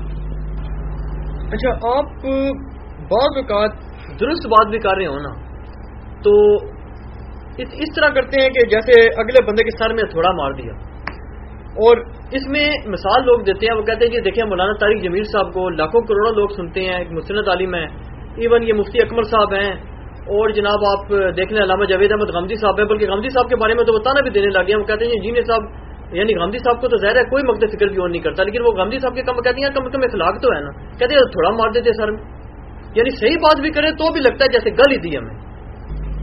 اچھا، تو غامدی صاحب کے اخلاق سے متاثر ہو کے کیا بریلوی دیوبندیوں نے ان کو بزرگ مان لیا؟ پریکٹیکلی تو ایسا نہیں ہوا۔ باقی رات طارق جمیل صاحب کا میٹھے انداز میں بولنا، اور مصطفی صاحب ہے، ہاں اکمل صاحب ہے، جی مفتی اکمل صاحب ہے۔ میں آپ سے پوچھتا ہوں، یہ بالکل اعتراض اسی طریقے سے ہے کہ مجھے اگر کوئی کہے کہ دیکھیں جی طارق جمیل صاحب جو ہے وہ روٹی کھاتے ہیں بغیر چمچے اور کانٹے کے، اور آپ بریانی کھاتے ہوئے چمچہ اور کانٹا استعمال کرتے ہیں. تو میں کہوں گا طارق جمیل صاحب روٹی کھا رہے ہیں اور میں بریانی کھا رہا ہوں. روٹی سارے چمچے اور کانٹے کے ساتھ نہیں کھائی جائے گی، وہ ہاتھوں سے ہی کھائی جائے گی. چاول کھانے میں، بریانی کھانے میں چمچ اور کانٹے کا استعمال طارق جمیل صاحب بھی کریں گے جب وہ کھائیں گے. اسی طریقے سے طارق جمیل صاحب جن اخلاقی امور پہ بات کر رہے ہیں وہ موضوعات وہ ہیں جن کے اندر کوئی اس طرح کی سخت بات ہو ہی نہیں سکتی. نماز پڑھو اور جناب آپ قرآن کی تلاوت کرو، آپ جناب زنا سے بچو، شراب سے بچو. جب یہ ٹاپک میرے بھی آپ دیکھ لیں، میرے درود شریف کے فضائل پہ لیکچر دیکھ لیں، صورتوں کے فضائل پہ، اذکار کے اوپر، یہ سارے آپ دیکھیں، آپ کو انشاءاللہ میٹھی میٹھی باتیں ہی لگیں گی. لیکن جب میں بریانی کھاؤں گا اس وقت کانٹا تو میرے ہاتھ میں ہوگا نا. ٹھیک ہے، روٹی کھاؤں گا، روٹی کے ساتھ آپ چاہے سبزی رکھ دیں، چاہے آپ جناب چکن شوربے والا رکھ دیں، میں اس کو انشاءاللہ بغیر کانٹے کے ہی کھاؤں گا. لیکن جب بریانی کھا رہی ہوگے تو اس وقت تو پھر مجھے جو ہے وہ چمچ اور کانٹے کا استعمال کرنا پڑے گا. تو چونکہ میرے موضوعات ایسے ہیں، یہ بڑے سمجھدار لوگ ہیں، انہوں نے ان موضوعات کو ہاتھ ہی نہیں ڈالا، اس وجہ سے ان کو گالیاں بھی نہیں کھانی پڑتی. لیکن کیا یہ موضوعات، کبوتر اگر آنکھیں بند کر لے تو کیا بلی کو غائب کر دے گا؟ کیا یہ موضوعات دنیا میں ختم ہو گئے؟ یہ پریکٹیکل موضوعات موجود ہیں، اور انہی موضوعات کی وجہ سے بون آف کنٹینشن بنا ہوا ہے. میں کہتا ہوں کام انسان کو وہ کرنا چاہیے جو کسی نے نہ کیا ہو. یہ کام تو ساروں نے کیے ہوئے ہیں. ثاقب رضا مصطفی صاحب جو باتیں کر رہے ہیں، لیکن میں آپ کو یہ بتا دوں جب ان کے فرقے کے اوپر عرب ہوتا ہے ان کے سارے اخلاقیات باہر آ جاتے ہیں. کوکم نورانی صاحب کے بارے میں آپ کا کیا خیال ہے؟ آئے صدقے کوکم نورانی صاحب کے بارے میں اتنا مشہور تھا جی، وہ اتنے پیار سے دیکھیں میرے پیارے نبی پاک صلی اللہ علیہ وآلہ وسلم، کہتے ہیں اتنا میٹھا بولتا ہے. یہ بال ٹی وی کے پروگرام میں عربی والا بال اور اردو والا بال، اس ٹی وی کے پروگرام میں انہوں نے 11ویں پہ کسی نے کوئی بات بھی نہیں کی ہے اس طریقے سے. اس نے کہا جو حلالی ہے وہ 11ویں کو حلال سمجھتا ہے، جو حرامی ہے وہ 11ویں کو حرام سمجھتا ہے. بات ہی حلال اور حرام، اس سے بڑی کسی کو باسٹرڈ یا حرام زیادہ کہنے سے بڑے کوئی گالی ہو سکتی ہے؟ اس سے بڑی گالی پاسبل ہی نہیں ہے. تو ان علماء کے آپ نے اخلاق دیکھ لیے. جب اختلافی موضوعات، تو الحمدللہ میں نے تو آج تک کسی کو اس طریقے سے نہیں کہا. میں ایون بزرگوں کی غلطیاں بھی نکالتا ہوں، ان کی عبارات کی غلطیاں نکالتا ہوں، ان بزرگوں پہ فتوے نہیں لگاتا ہوں، اور ان کے چھاپنے والوں پر بزرگوں کو پھر بھی بینیفٹ آف ڈاؤٹ دیتا ہوں. تو یہ آپس میں کون سی میٹھی میٹھی باتیں کر رہے ہیں؟ ان کے موضوعات وہ نہیں ہیں. رہے غامدی صاحب کہ جی غامدی صاحب جو ہے وہ میٹھے طریقے سے بات کرتے ہیں، یا نعمان علی خان کو بھی کر لیں. نعمان علی خان کا تو بیچارے کی یہ فیلڈ ہی نہیں ہے. نعمان علی خان اور ڈاکٹر ذاکر نائک ان بیچاروں کو سائڈ پہ رکھا کریں، وہ اس طرح کے ایشوز کے وہ ہے نہیں. اور میں اسے ریکویسٹ بھی کروں گا کہ اللہ کا نام یہ کام تھی کریو بھی نہ، تو تو اتنے کام ہے. اس کے لیے اس گندے کلچر میں پرمان چڑھنا ضروری ہے. آپ ان موضوعات کو ہاتھ بھی نہیں ڈال سکتے. نعمان علی خان نے حاضر ناظر پہ کوئی لیکچر دیا ہے، حیات النبی پہ کوئی لیکچر دیا ہے، رفع الیدین کے اوپر کوئی لیکچر دیا ہے، فاتحہ خلف الامام پہ کوئی لیکچر دیا ہے؟ جب وہ لیکچر ہی نہیں دے رہے، گستاخانہ عبارتوں میں کوئی لیکچر دیا ہے ڈاکٹر ذاکر نائک نے؟ جب وہ لیکچر ہی نہیں دے رہے ان ٹاپکس کے اوپر، جب آپ اس میدان میں نہیں اترے، آپ کس طرح مقابلہ کر سکتے ہیں؟ مجھے بتائیں ایک ہاکی کے پلیئر کے اسٹروک کا آپ ایک کرکٹ کے اسٹروک کے ساتھ کیسے مقابلہ کر سکتے ہیں؟ یہ گولف کا تو بال ہی اتنا سا ہوتا ہے، کرکٹ کا بال 1/2 کلو کا ہوتا ہے تقریباً. تسی کو جو گاہ والے چھڑی نہ مار دینا اتنی دور جانا ہے، تھوڑے کو باؤنڈری بڑی مشکل پار ہوتی ہے. تو بھائی میں کہوں گا میرا بال بھی اتنے بڑے سائز کے اللہ کے بندے، اس کا تو بال ہی اتنا سا، وہ منو دے نا، میں اپنے بیٹھ کے اس بال کو رکھا تھا، اس کو بھی دور سٹا گا. ٹھیک ہے، تو آپ کمپیریزن، مطلب گدھے کا کمپیریزن گدھے سے ہوگا، گھوڑے کا گھوڑے سے ہوگا. آپ گھوڑے اور گدھے کو تو آپس میں کمپیئر نہیں کروا سکتے. ٹھیک ہے، کوئی مطلب کمپیریزن بنتا ہے نا. جب اختلافی موضوعات پہ وہ بول ہی نہیں رہے ہیں، وہ اندر کی چیز ان کی باہر ہی نہیں آ رہی ہے، وہ اسی لیے نہیں بولتے.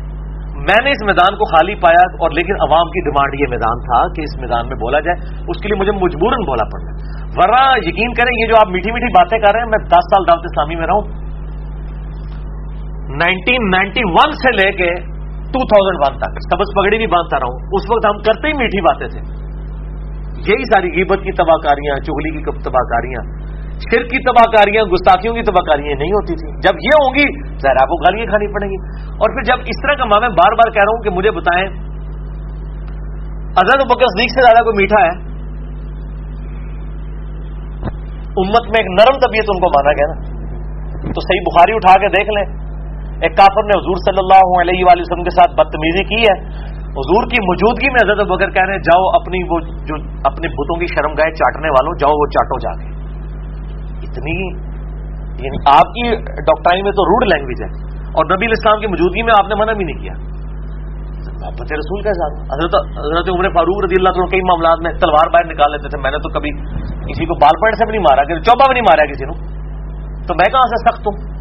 یہ ٹاپکس ایسے ہیں کہ ان کا تقاضا یہ ہے کہ بعض اوقات سخت یعنی سخت انداز ہو جاتا ہے, اور ان کے اپنے علماء کا بھی ان موضوعات کے اوپر یہی انداز ہوتا ہے. وہ ان کو بڑا کہتا ہے نہیں جی یہ تو عشق ہے نا, تو عشق کی گرمی ہے, وجدان ہے. دوسرا بندہ بات کرے اس کو کہتے ہیں بڑا سخت انداز ہے. یہ صرف لیم ایکسکیوزز ہیں بھاگنے کے.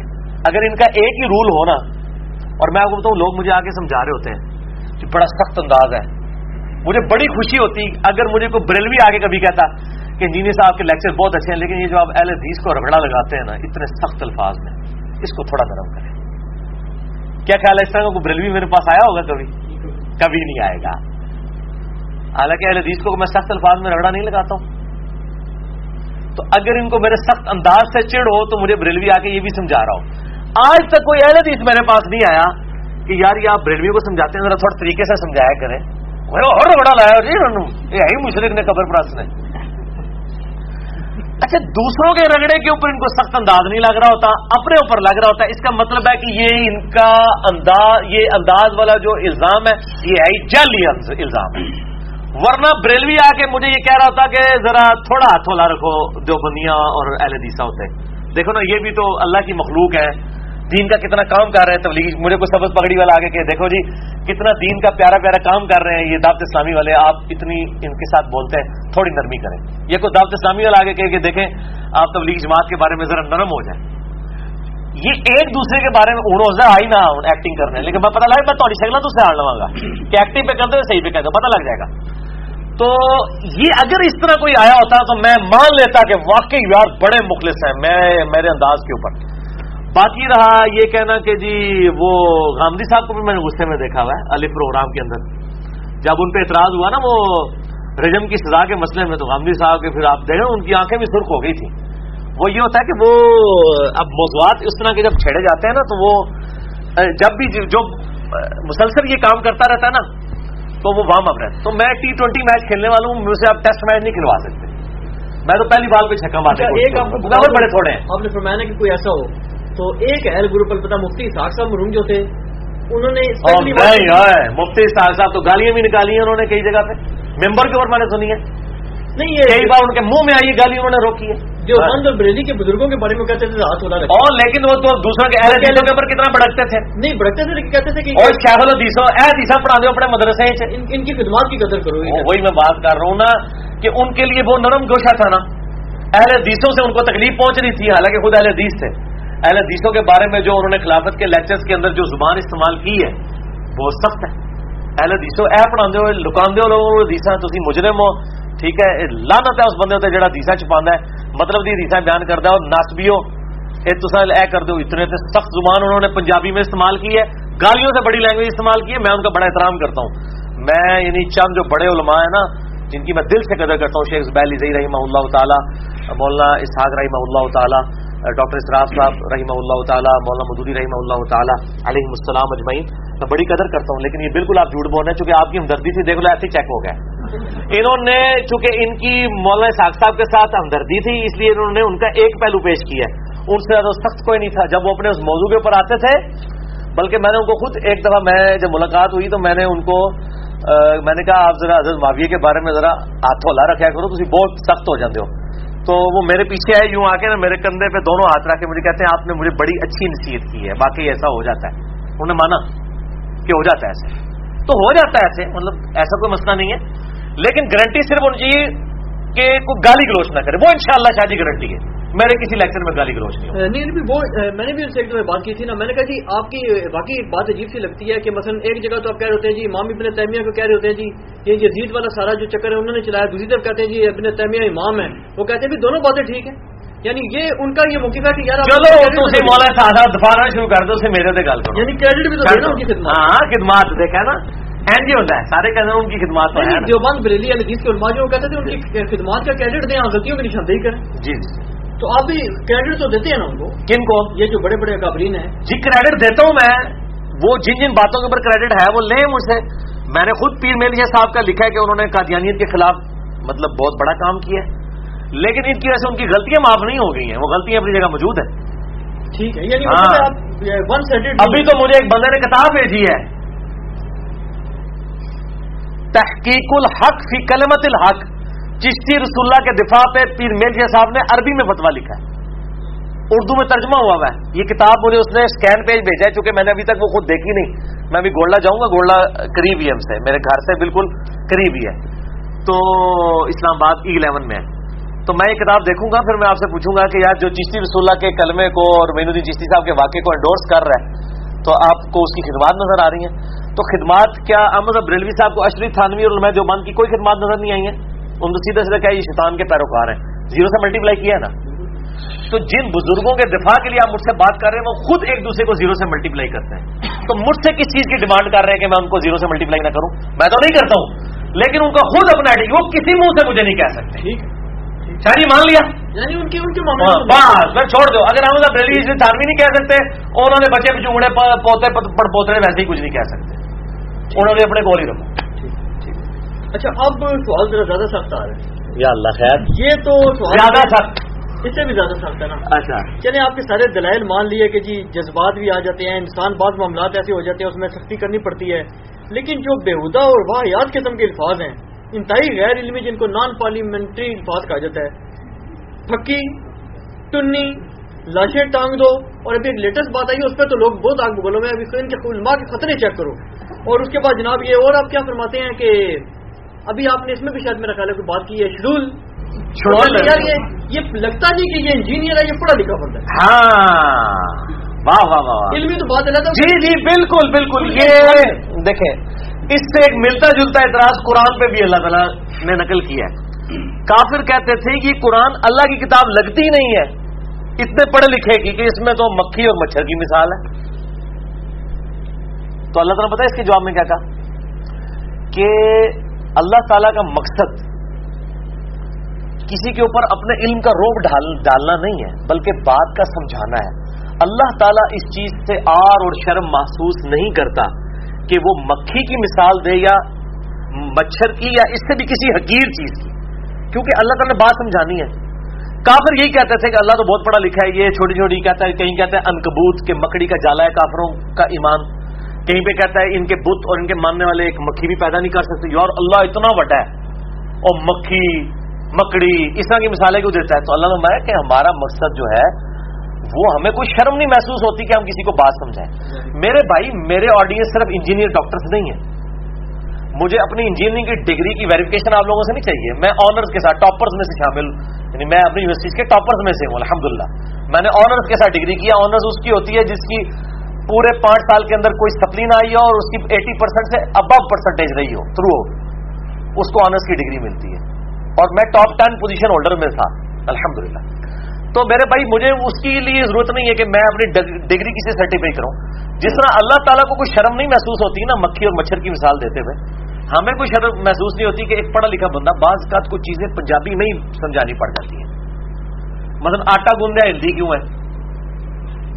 دل بےمان تے اجتا ٹیر، یعنی کسی کا دل بےمانی پہ اترا ہو وہ جھوٹے ایکسکیوزز گھڑے گا. اب یہ پنجابی میں ہی محاورہ بولا جا سکتا ہے، ٹھیک ہے جی.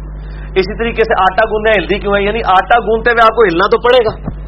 تو جب آپ مسئلہ یزید ڈسکس کریں گے تو حضرت معاویہ تو ڈسکس ہوں گے، وہ مجبوری ہو جائے گی ہماری کہ ہم وہ ڈسکس کریں، تو وہ ہلنا مجبوری ہو جائے گا.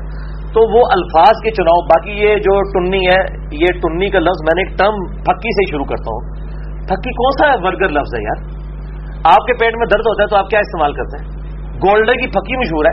پھکی کوئی ولگر لفظ نہیں ہے. پھکی پنجابی میں یعنی جب کسی کے پیٹ میں درد ہوتا ہے تو چورن یا اس طرح کی جو چیز استعمال کرتے ہیں وہ ایک چٹکی لیتے ہیں، اس کو پھکی کہا جاتا ہے. تو میں نے اس کو الزامی جواب اردو میں کہا جاتا ہے، پنجابی میں نے اس کی ٹرانسلیشن میری ذرا آپ کو پتا ہے، میرے ساتھی بھی جانتے ہیں میری انتہائی جولی طبیعت ہے، یعنی میرا جو سینس آف ہیومر ہے بہت زیادہ ہے، اسی لیے میری زبان اتنی لمبی ہے کہ سینس آف ہیومر کی وجہ سے.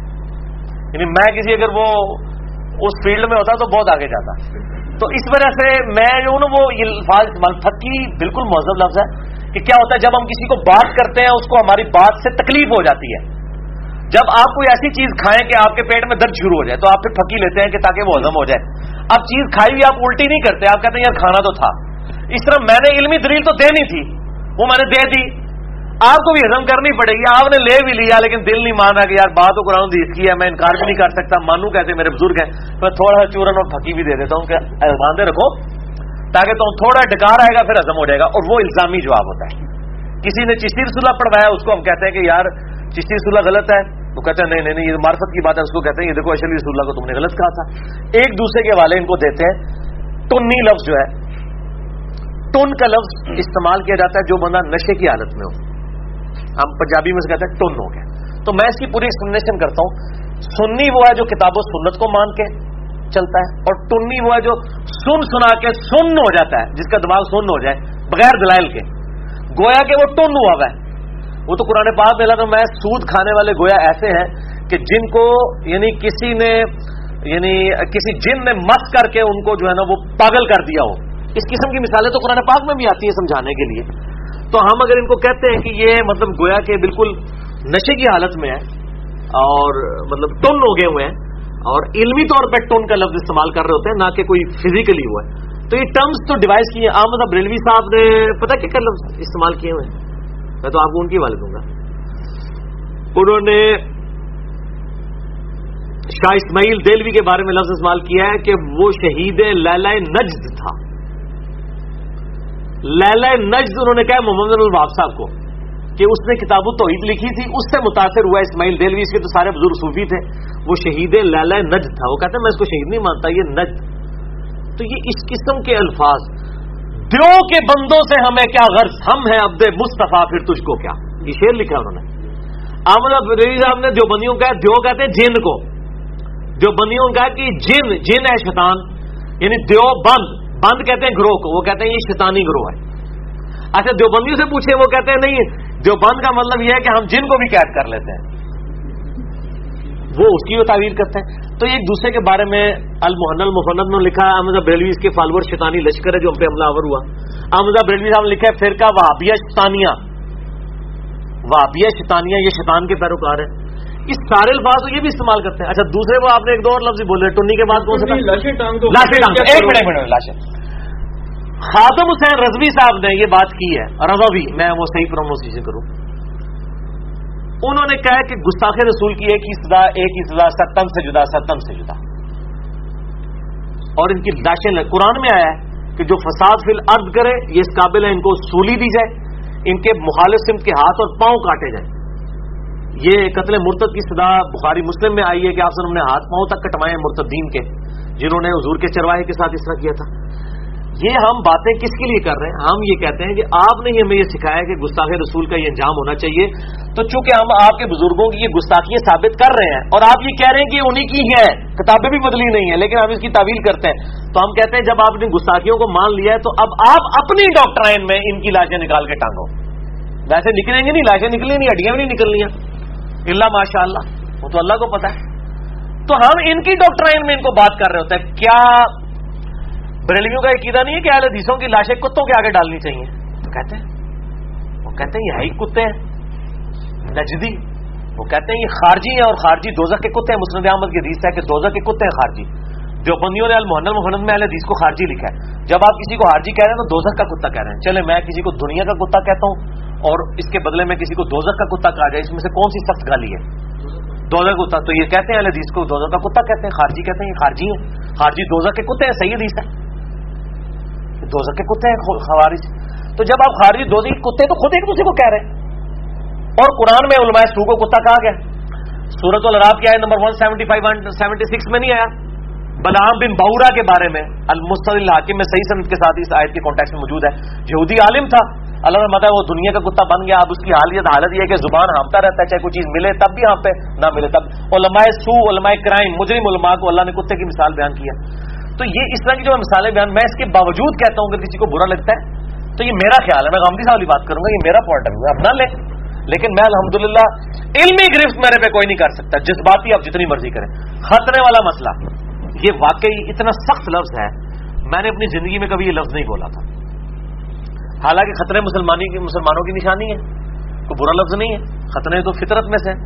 میں نے کیا کہا تھا کہ ایسے علماء کے ختنے چیک کرنے چاہیے جو کہتے ہیں کہ نبی علیہ السلام کی بیان کردہ احادیث کو آگے بیان نہ کیا جائے. میں ذرا اس تصویر کا ایک رخ بتاتا ہوں. قرآن تو خطرے سے بڑی بات کرتا ہے.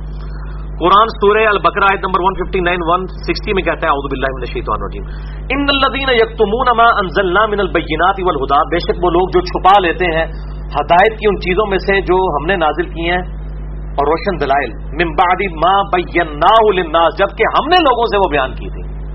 اولئک یلعنہم اللہ ویلعنہم اللاعنون، ایسے لوگوں پر اللہ کی لعنت اور تمام لعنت کرنے والوں کی لعنت جو کتاب و سنت کی تعلیمات کو چھپا لیتے ہیں. خطرے چیک کرنا تو بڑا چھوٹا مسئلہ ہے. اللہ فرما رہا ہے وہ لعنتی ہیں. لعنت کا مطلب پتہ کیا ہے؟ اللہ کی رحمت سے دوری ہے. الا الذین تابوا، مگر وہ لوگ جو توبہ کریں، وہ اصلحوا اور اصلاح کر لیں، وہ بینوا اور بیان کر دیں، یعنی وہ چھپائی ہوئی باتیں لوگوں کو بیان کر دیں، تب ان کی توبہ قبول ہوگی. فاولئک اتوب علیہم، ایسے لوگوں کی توبہ اللہ کے ذمہ ہے. وانا التواب الرحیم، اور میں توبہ قبول کرنے والا رحم فرمانے والا ہوں.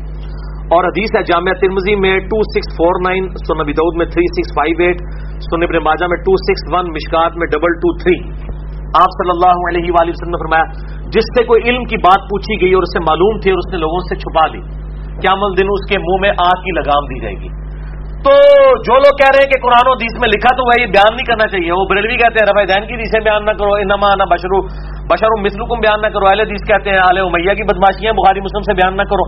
سارے ایک ہی وہ کتمان حق والے پہ تو اللہ نے لعنت کی ہے. نبی علیہ السلام نے فرمایا کہ آگ کی لگام ہوگی ان کے منہ پہ. میں نے تو بڑی چھوٹی بات کی تھی کہ ایسے لوگوں کے ختنے چیک کیے جائیں کہ یہ مسلمان بھی ہیں. مسلمان تو ایسی بات ہی نہیں کر سکتا کہ اللہ رسول کی بات لوگوں سے بیان نہ کی جائے، الا یہ کہ جو چیزیں خود نبی علیہ السلام نے منع کی. حذیفہ ابن یمان کو نام بتائے منافقین کے، وہ لوگوں کے سامنے آج بھی نہیں ہے.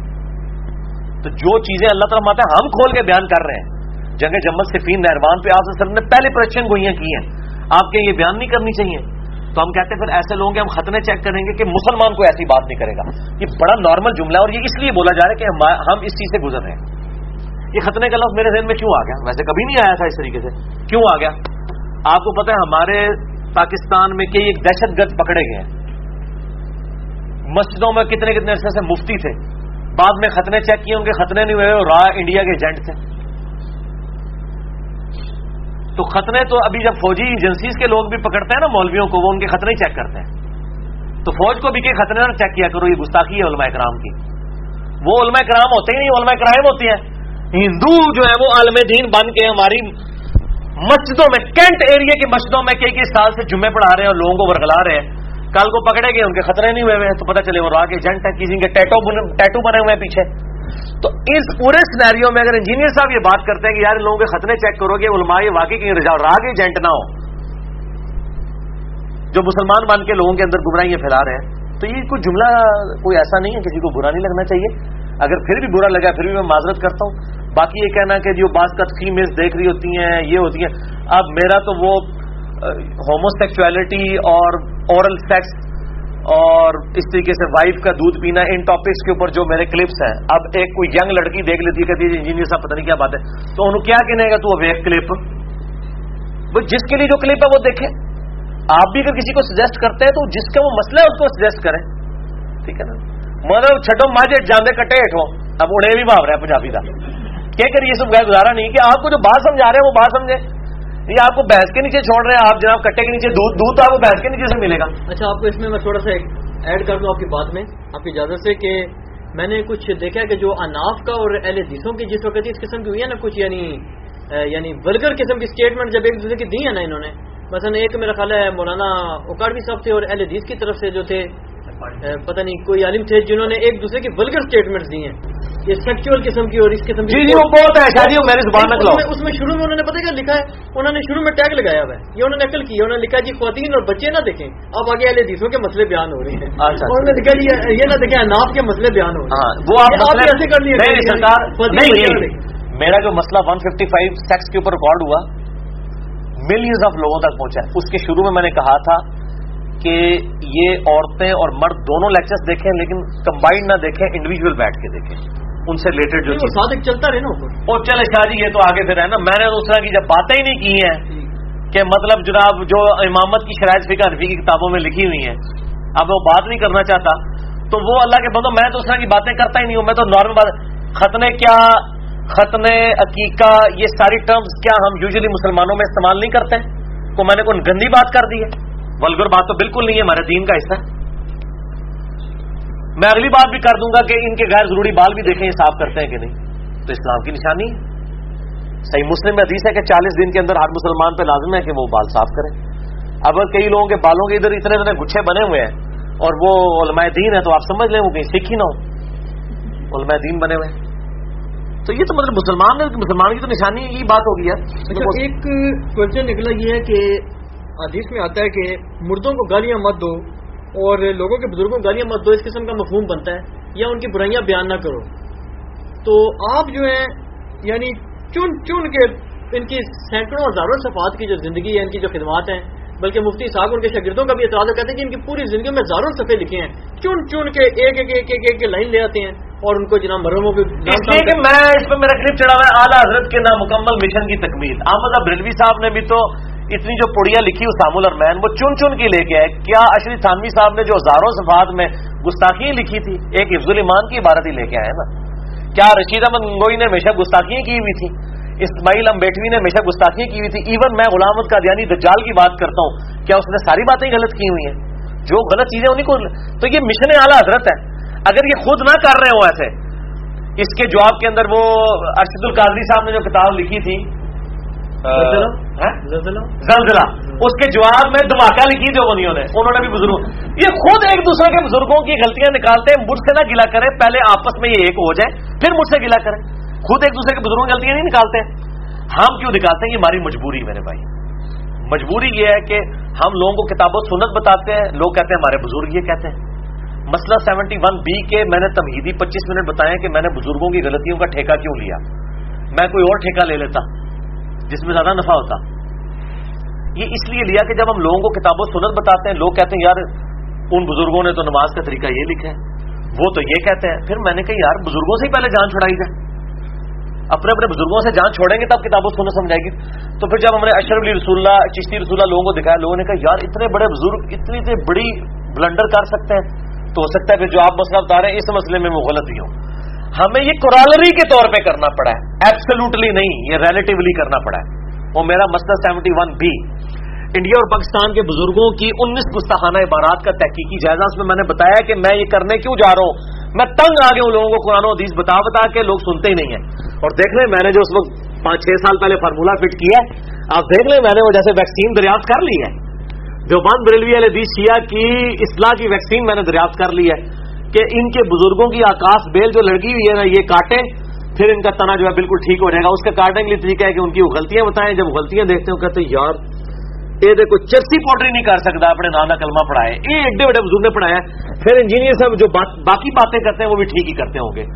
یہ مجبوری تھی جس کی وجہ سے ہمیں یہ سب کچھ کرنا پڑا ہے، باقی ہماری کسی کے ساتھ کوئی ذاتی دشمنی نہیں تھی، یہ اس لیے ہمیں ان کی غلطیاں ہائی لائٹ کرنی پڑی، کوئی شوق نہیں تھا واللہ گالیاں کھانے کا، یہ مجبوراً ہمیں کرنا پڑا ہے۔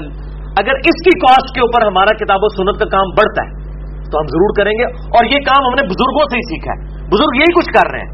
اسام الرمین میں بھی یہی ہوا ہے، المحند المحند میں بھی ہوا ہے، دھماکہ میں بھی ہوا ہے، زلزلہ میں بھی یہی ہوا ہے، الحق المبین جو ہے وہ احمد سعید کاظمی صاحب کی کتاب میں بھی یہی کچھ ہوا ہے۔ تو یہ بزرگوں دیکھا جی بزرگوں نے پیچھے چلنے بھی نہیں دیتے، میں بزرگوں نے پیچھے ٹور رہے ہیں، بزرگوں کو یہ طریقہ سیکھا ہے نا کہ چھوٹی چھوٹی غلطیاں نہیں ہیں، بڑی بڑی ہیں، تھوڑی غلطیاں بڑی بڑی قسم کی وہ پکڑ کے تو آپ لوگوں کے سامنے رکھیں، تو بزرگوں کا پیچھے نہیں میں آگے لے کے چلے۔ اس میں ایک اور بات بھی آپ سے کلیئر کرا لوں، یہ بھی اکثر بات ہو جاتی ہے نا، ضمن سوال بن گیا ہے کہ 2 طریقے ہیں۔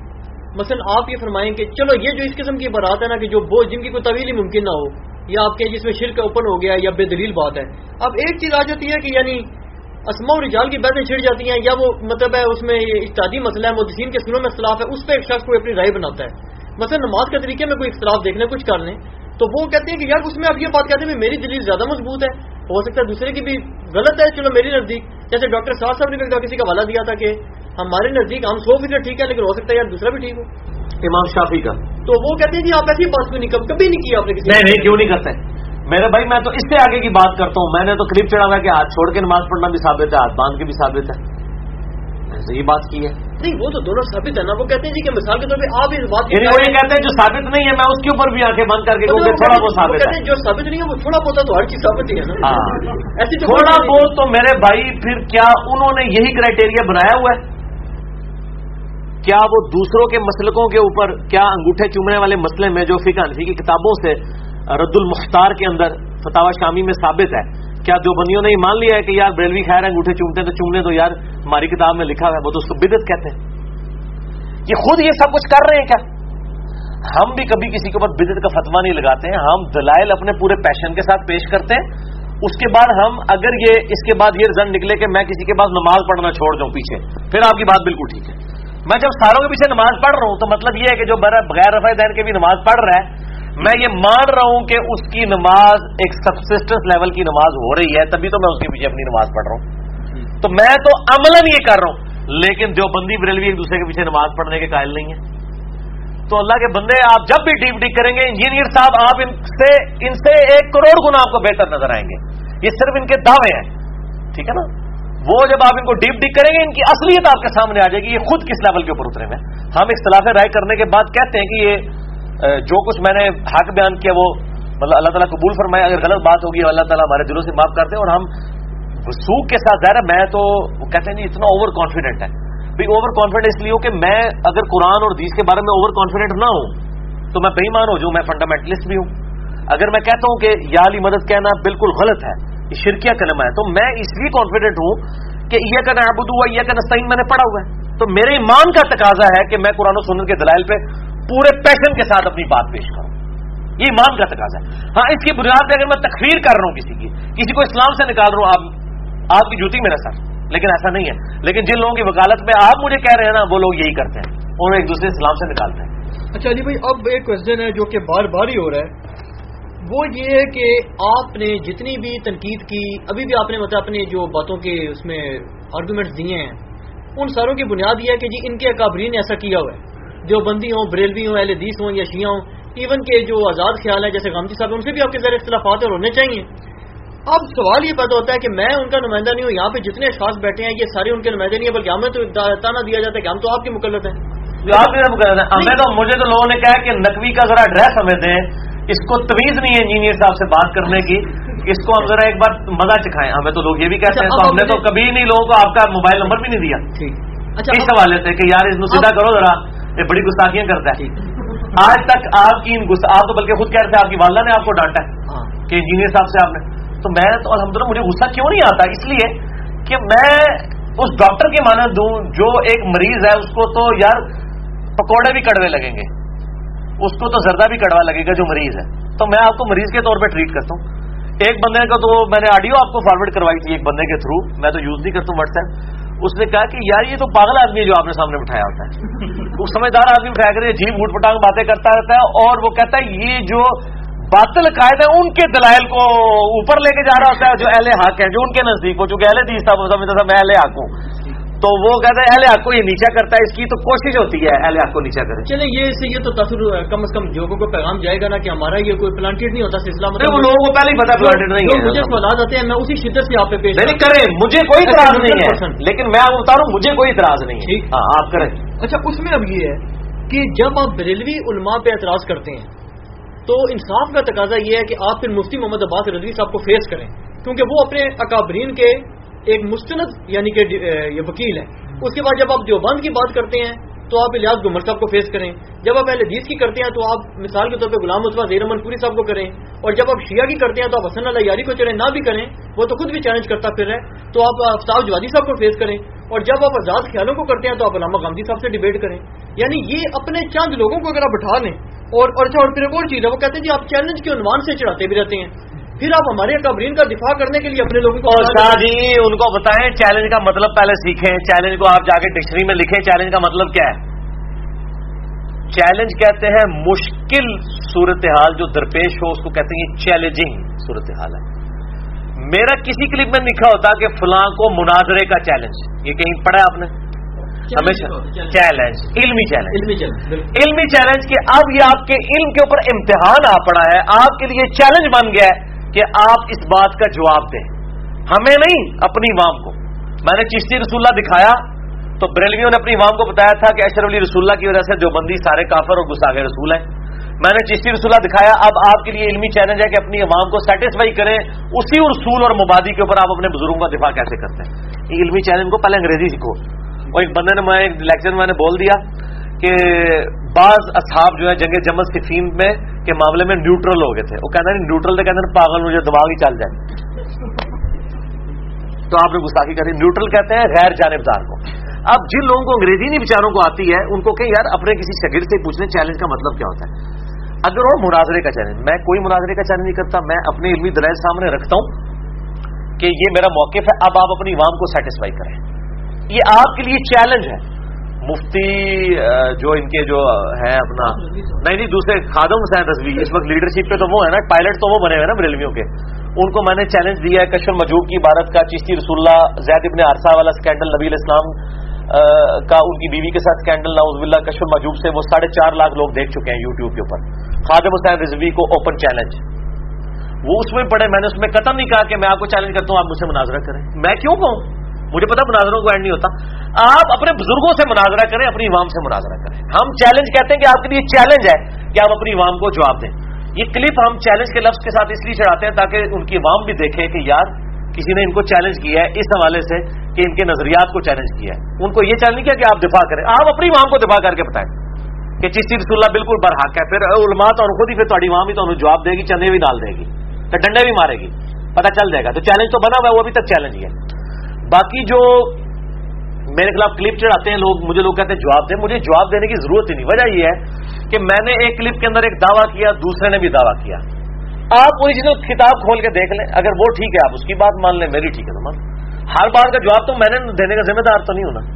جواب کا تو جواب نہیں ہوتا. اس طریقے سے لوگ مشہور ہونے کے لیے بھی کرتے ہیں, تو میں کس طریقے سے کسی کو اس طرح کا جواب نہیں دوں گا. میں نے پوائنٹ آف ویو سامنے رکھا. اگر کوئی دوسرا دلیل کے ساتھ پوائنٹ آف ویو دے رہا ہے, صرف جواب نہیں, وہ تو اسی طریقے سے نا کہ بندہ بغیر وضو نماز پڑھ کے آیا ایک عالم صاحب کے پاس, اس نے پوچھا بغیر وضو کے نماز ہو جاتی ہے؟ وہ کہنا ہے نہیں ہوتی. ان کا میں ہوں پڑھ کے آیا, کس طرح نہیں ہوتی؟ تو پڑھنے سے تو نہیں ہو جائے گی نا, جواب دینے سے. جواب انجینئر صاحب کو جواب ہو تو نہیں جائے گا نا, واقعی جواب بھی ہونا چاہیے, چھڑول نہیں ہونی چاہیے. چھڑول شاہ جی کہتے ہیں جیڑی ہے بھی جن کو بغیر دلیل کو گل ایک چوہا چھوڑ دیتا جائے, ٹھیک ہے نا, یہ کوئی گندا اس کا ولگر لفظ نہیں ہے. باقی کہ ہمارا کوئی کام علمیت جھاڑنا نہیں. ہم پنجابی کے لفظ بھی, کئی لوگ کہتے ہیں انگریزی کے لفظ نہ بولیں, کئی لوگوں نے بھی گلا کیا ہے, چیز سمجھ نہیں آتے. میں کوشش کرتا ہوں انگلش کے الفاظ کے بغیر بھی جو باقی مقدمہ آپ کو سمجھ آ جائے, میں ایسے الفاظ استعمال کرتا ہوں. اس طریقے سے اردو کے بیان کے دوران پنجابی کے محاورے بولنا, یہ مطلب مجبوری بعض اوقات بن جاتا ہے, کیونکہ ہمارے آڈینس ہر طرح کے لوگ ہیں. ہم نے اپنی ڈگری کو ویریفائی نہیں کرانی, لوگوں کے اوپر روب نہیں ڈالنا کہ جی ہماری اتنی بڑی ڈگری ہے تو جناب آپ اس لیے اب آپ انگریزی بول نہیں سکتے. بھائی اللہ تعالیٰ نے بھی تو مکھی مچھر کی مثال دی ہے, اگر اللہ تعالیٰ بھی چاہتا تو جناب کوئی بوئنگ 747 کی مثال دینا, کوئی پلانٹس کی مثال دینا. ٹھیک ہے, بات تو ہے کہ جو جس لیول کا بندہ ہے اس کو بات سمجھانی. ہمارے آڈینس صرف ایک لیول کے لوگ نہیں شاہ جی, پڑھے لکھے بھی ہیں, ان پڑھ بھی ہیں, سنی بھی ہیں, شیعہ بھی ہیں, قادیانی بھی ہیں, اور اس طرح باقی فرقوں کے لوگ بھی ہیں. ٹھیک ہے, اچھا سنی بھی ہیں, دیکھ لینا.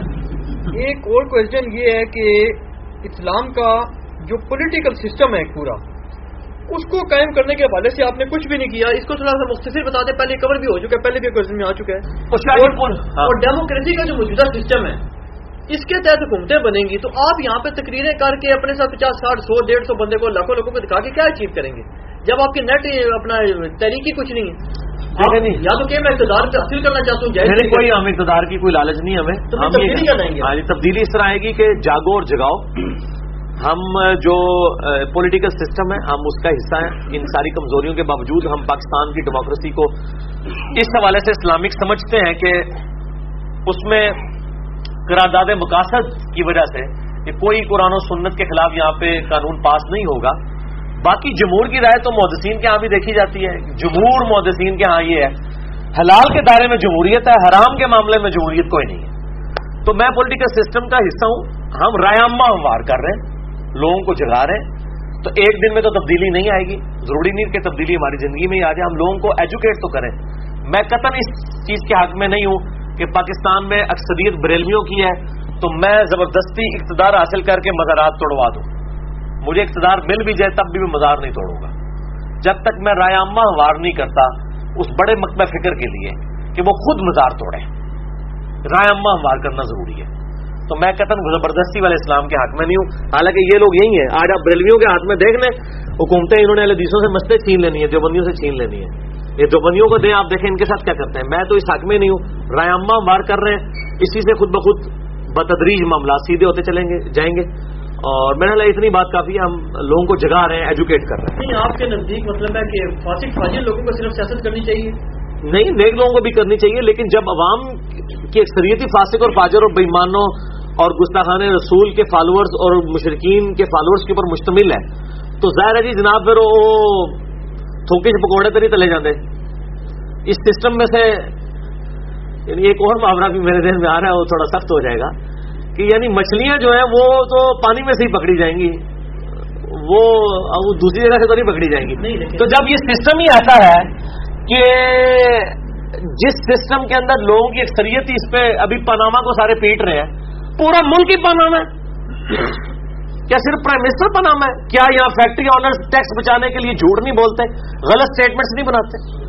تو سارے کے سارے ہی پاناما ہے, پورا ملک ہی, کسی ایک بندے کا تو مسئلہ ہی نہیں ہے. لیکن علی بھائی اس میں تھوڑا سا کنٹراڈکشن آپ کی بات میں آ گئی ہے نا. مثلا مجھے ایک بندے نے بتایا کہ اس نے آپ سے سوال کیا کہ جی رفع یدین کے بغیر اگر میں بریلویوں کی مسجد میں پڑھوں, آپ نے کہا جی, بلکہ ایون آپ نے مجھے بھی یہ بات کی, اسی بات پہ میرا دل کھلا, میں نے رفع یدین شروع کیا. آپ نے فرمایا جی کہ نام حسین کا لینا اور پھر ڈر جانا. اور اب جب بات آ رہی ہے تو حضرت حسین علیہ السلام تو ساری خطرات دیکھتے ہوئے بھی انہوں نے پھر اسلام کے نفاذ کے لیے کوشش کی, اور آپ کہہ رہے ہیں جی کہ ٹھیک ہے جی لوگ فاسق و فاجر ہیں تو ٹھیک ہے, ہم کوشش تو کر رہے ہیں نا یار, ہم بھی کر رہے ہیں نا. نہیں, حکومت تک بھی معاملات چلے پہنچ جائیں گے. کبھی سیدنا حسین کو ایک ایڈوانٹیج حاصل تھا کہ نبی علیہ السلام کو دنیا سے گئے بھی 50 سال ہوئے تھے, صحابہ کی تعداد ہزاروں میں موجود تھی. انہوں نے یہ رسک لیا کہ میں ایک سسٹم لانچ کروں گا, لوگ میرے ساتھ چلیں گے, اور اسی کے لیے وہ جا رہے تھے. انہوں نے جا کے کوئی حکومت نہیں تھی الٹ دینی, انہوں نے لوگوں کو مطلب رائے عامہ ہموار کر, ان کو تو رائے عامہ ہموار کرنے کا بھی موقع نہیں دیا گیا, پہلے شہید کر دیا گیا. ورنہ 20 بچے تو نہ لے کے جا رہے ہوتے میدان جنگ میں, تو عورتیں نہیں لے کے جائی جاتی ہیں. وہ رائے عامہ ہموار کرنے کے لیے کوفے میں شفٹ ہو رہے تھے.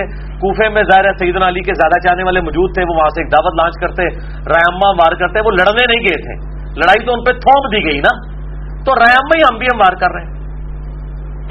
اگر کوئی شریف النفس نیک پرہیزگار انسان الیکشن میں حصہ لے, میں کہتا ہوں سراج الحق صاحب کو ووٹ ڈالیں, بالکل ڈالیں, اگر وہ کھڑے ہوتے ہیں آپ ڈالیں ووٹ, بالکل ڈالیں. آپ خود اس میں ایکٹیولی پارٹیسپیٹ نہیں, میں میری فیلڈ نہیں ہے نا, میرے بھائی سارے کام انجینئر صاحب نے تو نہیں کر رہے نا. ہاں, تو میں اس طرح کے معاملات میں نہیں, میں جو کام بہتر طریقے سے کر سکتا ہوں میں وہ کر رہا ہوں. اگر مجھے کرکٹ کھیلنی آتی ہے تو میں کرکٹ کھیلوں گا, میں مطلب آگے کو تو ہاتھ نہیں ڈال سکتا نا. اچھا, ایک کوشچن یہ ہے کہ آپ سے رابطے کا اب کیا ذریعہ رہ گیا, کیونکہ ای میلز آپ نے بند کر رکھی ہیں دیکھنی, ٹیلی فون پہ یا تو آپ سنتے نہیں ہیں, بڑے شدید طریقے سے بندے کو, یعنی کہ وہ جیسے آپ کہتے ہیں نا کہ علماء کی مثال کتے کسی ہے نعوذ باللہ, اس طرح وہ کہتے ہیں جی کہ ہمیں ایسے کہتے ہیں جیسے ہم کتے ہیں کوئی. اور آپ یہ بھی کہہ دیں کہ کتے کی طرح پڑھتے ہیں تب بھی مجھے برا نہیں, میں نہیں کہتا, یہ میں نہیں نعوذ باللہ کہتا. اور دوسرا یہ کہ ملاقات کے بارے میں بھی کلیئر کر دیں کہ اگر کوئی عالم آپ سے ملنا چاہے یا کوئی شخص آپ سے ملنا چاہے تو کیا آپ اس کو دھکے مار کے کمرے سے باہر نکال دیں گے؟ دیکھیں جی, انہوں نے عالم اور شخص کو علیحدہ کر دیا ہے کہ اگر کوئی آدمی ملے, آدم کا مطلب کوئی آدمی ملے اور ایک کوئی عالم ملے. پہلی بات یہ کہ ای میلز کا تو میں نے اکتوبر 2016 کے بعد بند کر دیے. میری ای میلز ہزاروں میں چلی گئی تھی, مجھ سے مینیج نہیں ہو رہی تھی, تو بجائے میں نے ای میل کا ایڈریس بھی فرحان سے کہہ کے ہٹوا دیا ہے. ہٹا دیتا جی فرحان صاحب, یوٹیوب سے ہٹا دیا ہے, فیس بک سے ہٹا دیا ہے کہ تاکہ لوگ, اور پھر باقاعدہ میں نے کلپ چڑھوایا ہے کہ ریکارڈ کروا کے کہ یار مطلب مجھے معذرت میری قبول کریں. واٹس ایپ میں ویسے ہی نہیں یوز کرتا, نہ آندہ کوئی ارادہ یوز کرنے کا. فیس بک یوٹیوب بھی بھائی چلا رہے ہوتے ہیں, میرے تک ارادہ فون کا اگر کسی کو نمبر کہیں سے مل جاتا ہے مجھے ٹیکسٹ کریں, میں جواب دے دوں کہ ہاں مجھے کال کر لیں تو کال کر لیں, ادروائز ضروری نہیں کہ میں کال سن بھی سکوں مصروفیت کی وجہ سے. انٹرنیشنل کالز میں ضرور سنتا ہوں, لوکل بھی اگر میں فارغ ہوں تو ضرور سن لیتا ہوں. یہ نہیں ہوگا کہ بیل باجری میں جان بوجھ کے نہ سنوں, ایسا نہیں ہوتا. پھر مجھے بتائیں شادی, اگر آپ کو روزانہ 300-400 فون آئے تو چڑچڑے آپ نہیں ہو جائیں گے؟ یہ بات کہنا آسان ہے. اور پھر لوگ خام خواہ پانی میں مدانی مار رہے ہوں. میں ایک بات تو یہ ختم کرو یار, خام خواہ بحثیں کرتے ہیں. میں لیکچر بتاتا ہوں یار, لیکچر دیکھ لو, پورا مقدمہ میں کیسے آپ کو 5 منٹ میں سمجھا دوں, تو میں آپ کو لیکچر ہی ریفر کروں گا نا. تو مہربانی کریں, مجھ سے ملاقات کرنے کی بھی فون کی بھی کوشش نہ ہی کرے کوئی, لیکچرز دیکھیں. اور اگر کسی نے کرنی ہے تو ملاقات صرف یہ جیلم اکیڈمی جس میں ہم بیٹھے ہیں آج, ہفتے والے دن عشاء کے بعد درس ہوتا ہے, اس کے بعد میں گھنٹہ ڈیڑھ ملاقات کرتا ہوں. پوری دنیا سے لوگ آتے ہیں, پورے ملک سے آتے ہیں. یہ ایک ہی موقع ہے ملنے کا, علیحدہ نہیں.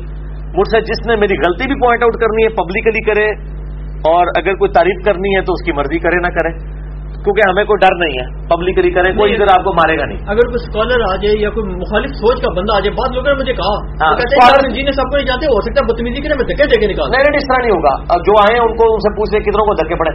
اسکالرس کا مسئلہ یہ ہے کہ چونکہ اسکالرس کے بارے میں میری کنکلوژن ہے کہ جب وہ کسی مکتبہ فکر کا اسکالر بن کے آ رہا ہے تو ظاہر ہے وہ ایک فرقے سے آ رہا ہے۔ اب پاکستانی فوج کے سامنے جب ایک انڈین فوج کا کوئی بندہ آیا تو اس کو فوجی کے طور پہ دیکھ رہا ہوگا نا۔ اگر وہ پاکستانی وردی پہن کے اور ختنے کروا کے آ جاتا ہے تو میں اس کو جب بھی ڈال لوں گا ایسے عالم دین کو، بالکل ایسے فوجی کو کہ یار ٹھیک ہے ہمارا اپنا بھائی ہے۔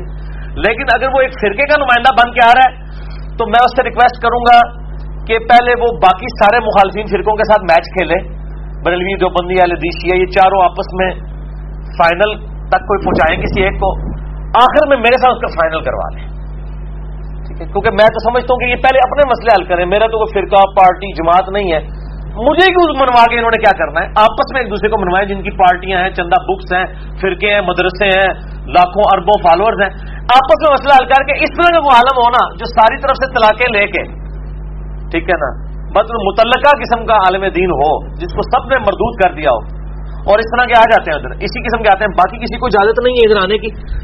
ان کے لیے پھر میں نے دروازہ نہیں بند کیا ہوا، ان کے لیے میرا مسئلہ یہ ہے کہ میں نے تمام مکاتب فکر سے اپنے اختلافات ریٹن فارم میں ریکارڈ کروائے ہوئے ہیں، ویڈیو میں بھی ریٹن میں بھی، وہ آپ میں نے گستاخانہ باتوں میں پمفلٹ لکھا یا کوئی اور چیز لکھی ہے، ریٹن میں اس کا جواب دیں، پھر جب وہ جواب دیں گے نا اس کا پھر میں نے نہیں جواب دینا ہوگا، کیونکہ میرا مقدمہ آپ نے جواب دے دیا، میں وہ دونوں جواب عوام کے سامنے رکھوں گا کہ دیکھو یہ چشتی رسول اللہ کا دفاع کر رہے ہیں، اگر آپ کو دفاع لگتا ہے یہ صحیح ہوا ہے تو آپ پڑھو، اگر نہیں لگتا تو نہ پڑھو۔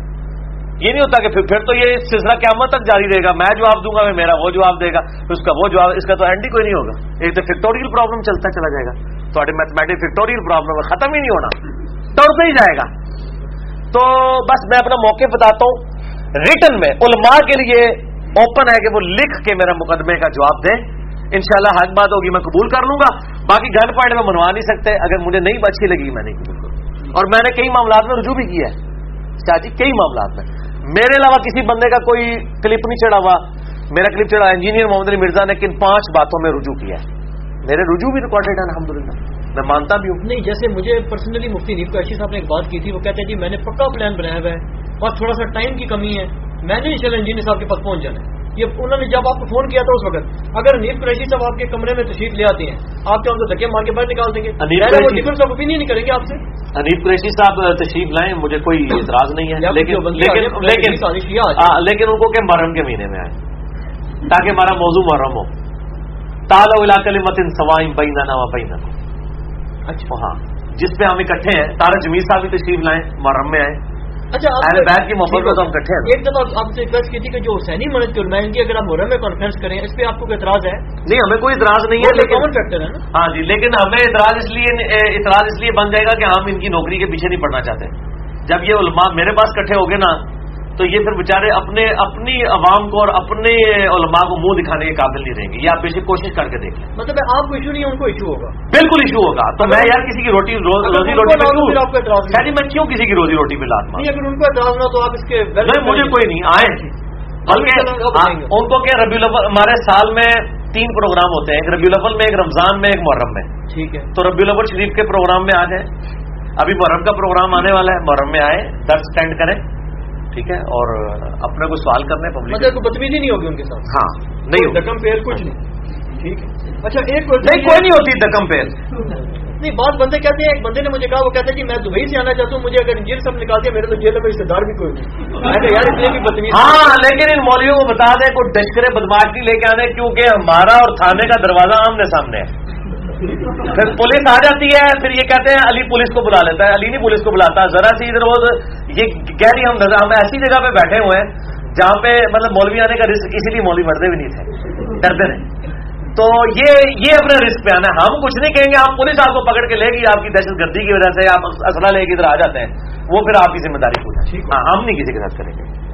اچھا ایک کوشچن جی خواتین کی طرف سے بار بار آتا ہے، ہاں جی، اور بات بھی بالکل میں تو یہ پہلے سے اس بات پہ بار بار کہہ رہا ہوں کہ خواتین کی آبادی پاکستان میں مردوں سے زیادہ۔ اچھا وہ مجھے وہ فون والا یاد ہے، فون کے اعتبار سے ہم نے واٹس ایپ کے نمبر دیے ہوئے ہیں اپنی ویب سائٹ کے اوپر. میں یہ آڈینس سے مخاطب ہو کے کہہ رہا ہوں مطلب جو تو واٹس ایپ کے نمبر فرحان بھائی کا دیا ہوا ہے. اسی طریقے سے قاسم بھائی بھی آج کل خیر ایکٹیو ہوئے ہیں. اس طریقے سے حارث بھائی ہیں, یوسف بھائی ہیں اور موزم بھائی ہیں. یہ لوگ مطلب اس حوالے سے دعوت کا کام کر رہے ہیں. آپ ان سے رابطہ رکھیں. انشاءاللہ آپ کو ہر معاملے کے اندر جو ہے نا کوئی میرا کلپ آپ کو دے دیں گے. ضروری نہیں ہے کہ میں نے ہر بات کا جواب دینا. چلیے بھائی, پاکستان میں خواتین کی تعداد مردوں سے زیادہ ہے اور آپ دعویٰ کرتے ہیں ایک پڑھے لکھے اور لبرل سوچ رکھنے والے. سرکار اب ویسے تقریباً برابر ہو گئی ہے, یہ پرانی بات ہے. چلیں اوپن مائنڈیڈ ہونے کا بھی آپ دعویٰ کرتے ہیں. آپ یہ بھی نہیں کہتے میں قدامت پرست ہوں, میں جناب عورتوں کو پیر کی جوتی سمجھتا ہوں, یا جناب عورتوں کو تو گھر تک. قدامت پرست تو ہم ہیں, آرتھوڈاکس تو ہیں, ریلیجن میں تو ہم آرتھوڈاکس. جیسے وہ لوگوں کا کنسپٹ ہوتا ہے نا کہ روایتی جو لبرل طبقہ کہتا ہے نا کہ علماء جو ہے یہ عورت کو انسان ہی نہیں سمجھتے. اور جناب لبرل ہے کہ جتنے ران مرید مولوی ہوتے ہیں اور کوئی نہیں ہوتا. یہ آپ کو بالکل غلط پڑھایا ہوا ہے کسی نے, بالکل غلط مشہور کیا ہوا ہے. اچھا ہاں جی, مولوی کی بات کی ہے, انجینئر صاحب کی. اب یہ چیز ہے کہ آپ نے کبھی بھی عورتوں کو نہ دعوت دی اپنی اکیڈمی میں ان کے لیے علیحدہ سے کوئی لیکچر کرنے کی, نہ آپ نے کبھی عورتوں کے کسی سیمینار وغیرہ کو جا کے ایڈریس کرنے کی کوئی کی ہے, چاہے وہ پردے میں ہی ہو. تو وہ کہتے ہیں جی کہ کیا دین کی ٹھیکیداری مردوں کے لیے؟ ٹھیکیداری تو مردوں کے پاس یہ ظاہر ہے, کیونکہ مردوں الرجال قوامون علی النساء, مردوں کو عورتوں پہ حاکم بنایا گیا. مردوں کی ہی ذمہ داری ہے کہ عورتوں تک دین پہنچائیں, ان کے اپنے مرد جو ہیں. باقی عورتوں میں ڈاکٹر فرد ہاشمی بہت اچھا کام کر رہی ہیں. دل سے ذمہ داری ہے قرآن و حدیث تو نہیں, مردوں پہ مردوں کو حاکم بنایا گیا نا, گھر کے سربراہ ہے نا کہ وہ عورتوں تک انہوں نے پیغام پہنچانا ہے. ٹھیک ہے نا, یہ تو بالکل مطلب قرآن و سنت کے دلائل میں موجود ہے. باقی عورتوں تک تبلیغ کا سلسلہ ڈاکٹر فرد ہاشمی نے شروع کیا. ہمارے پاس ادھر ریسورسز ایسے نہیں کہ ہم علیحدہ پردے کا کی مینجمنٹ کر سکیں, اور باقی ہماری جو مطلب ویڈیوز اور ریسرچ پیپرز موجود ہیں, اس سے استفادہ کیا جا سکتا ہے. نہیں, اگر جیسے لیڈیز کی یونیورسٹیز ہیں بالفرض, آپ کے اس میں بہت بڑی تعداد میں فالوورز ہیں لیڈیز, تو اگر وہ آپ کو دعوت دیں اور پردہ کا انتظام ہو کوئی ایسی. میں تو جناب مردوں کی جو کئی انجینئرنگ یونیورسٹیز سے اور کئی یونیورسٹیز سے مجھے لیکچرز کی آفر ہوئی ہیں, میں نے ایک ہی اصول رکھا ہوا ہے کہ نہ میں کسی مسجد میں درس دوں گا, نہ کسی یونیورسٹی میں جا کے درس دوں گا. اگر کسی نے استفادہ کرنا ہے تو آپ کو کسی سیمینار میں جانے کی ضرورت نہیں, اپنا موبائل کھولیں. یوٹیوب جو ہے نا وہ جناب اتنی سستی ہو گئی ہے, اتنے چپس بھی سستے نہیں ہیں. یوٹیوب کے اوپر آپ انجینئر صاحب کو دیکھیں, انجینئر صاحب آپ یوٹیوب کھولیں تو انجینئر صاحب آ جائیں گے کیا ہوگا میں میرے آقا کون سا مسئلہ پوچھنا چاہتے ہیں, تو مسئلہ نمبر سامنے آ جائے گا. اچھا, ایک کوشچن یہ ہے کہ آپ کی ایج اب تقریباً 40 سال کے قریب ہو گئی ہے الحمدللہ, تو آپ نے کیا فیصلہ کیا ہے کہ آپ جب تمام ہی مقاصد فکر کو ہاتھ ڈال کے بیٹھے ہیں اور آپ کہتے ہیں کہ میری دعوت ٹھیک ہے, تو پھر آپ کیوں نہیں ایسا کر رہے کہ آپ کوئی ایسا سلسلہ کریں کہ ٹوٹلی ڈیڈیکیٹڈ کر دیں اپنی لائف جو ہے ریلیجن کے لیے, پریکٹیکلی بھی اور تھیوریٹیکلی. نوکری چھاڑ دیں میں لوگوں کا سوال ہے. اچھا جی, کسی سے چلے آتے. اچھا جی, ہاں بات یہ ہے میرے بھائی کہ 40 سال تو میری قمری اعتبار سے تو ہو چکی ہے, لیونر ایئرس کے اعتبار سے, شمسی اعتبار سے انشاءاللہ اسی 4 اکتوبر 2017 کو 40 ہو جائے گی. آپ اللہ سے دعا کریں, اللہ تعالیٰ کوئی مطلب آسانی والا معاملہ فرمائے. خواہش تو میری بھی کافی عرصے سے یہ ڈیولپ ہو چکی ہے, تقریباً آپ سمجھ لیں 1-1.5 سال سے, کہ کوئی میرے ایسے ریسورسز مینج ہو جائیں, ریسورسز کچھ چندوں والے نہیں, یعنی میری اپنی پراپرٹی جس طرح میری ہے کچھ اباؤ اجداد سے مطلب نسلاً ٹرانسفر ہوئی ہے. تو کوئی اسلام آباد میں میرا مکان ہے, وہ تقریباً کوئی امید ہے 50-60 ہزار روپے تک کرائے پہ لگ جائے گا. تو اس طریقے سے یہ باقی چیزیں اگر میری مینج ہو جائیں انشاءاللہ, امید ہے کہ وہ معاملات بن جائیں گے. تو میں نے الحمدللہ اس کا ارادہ کر لیا ہوا ہے.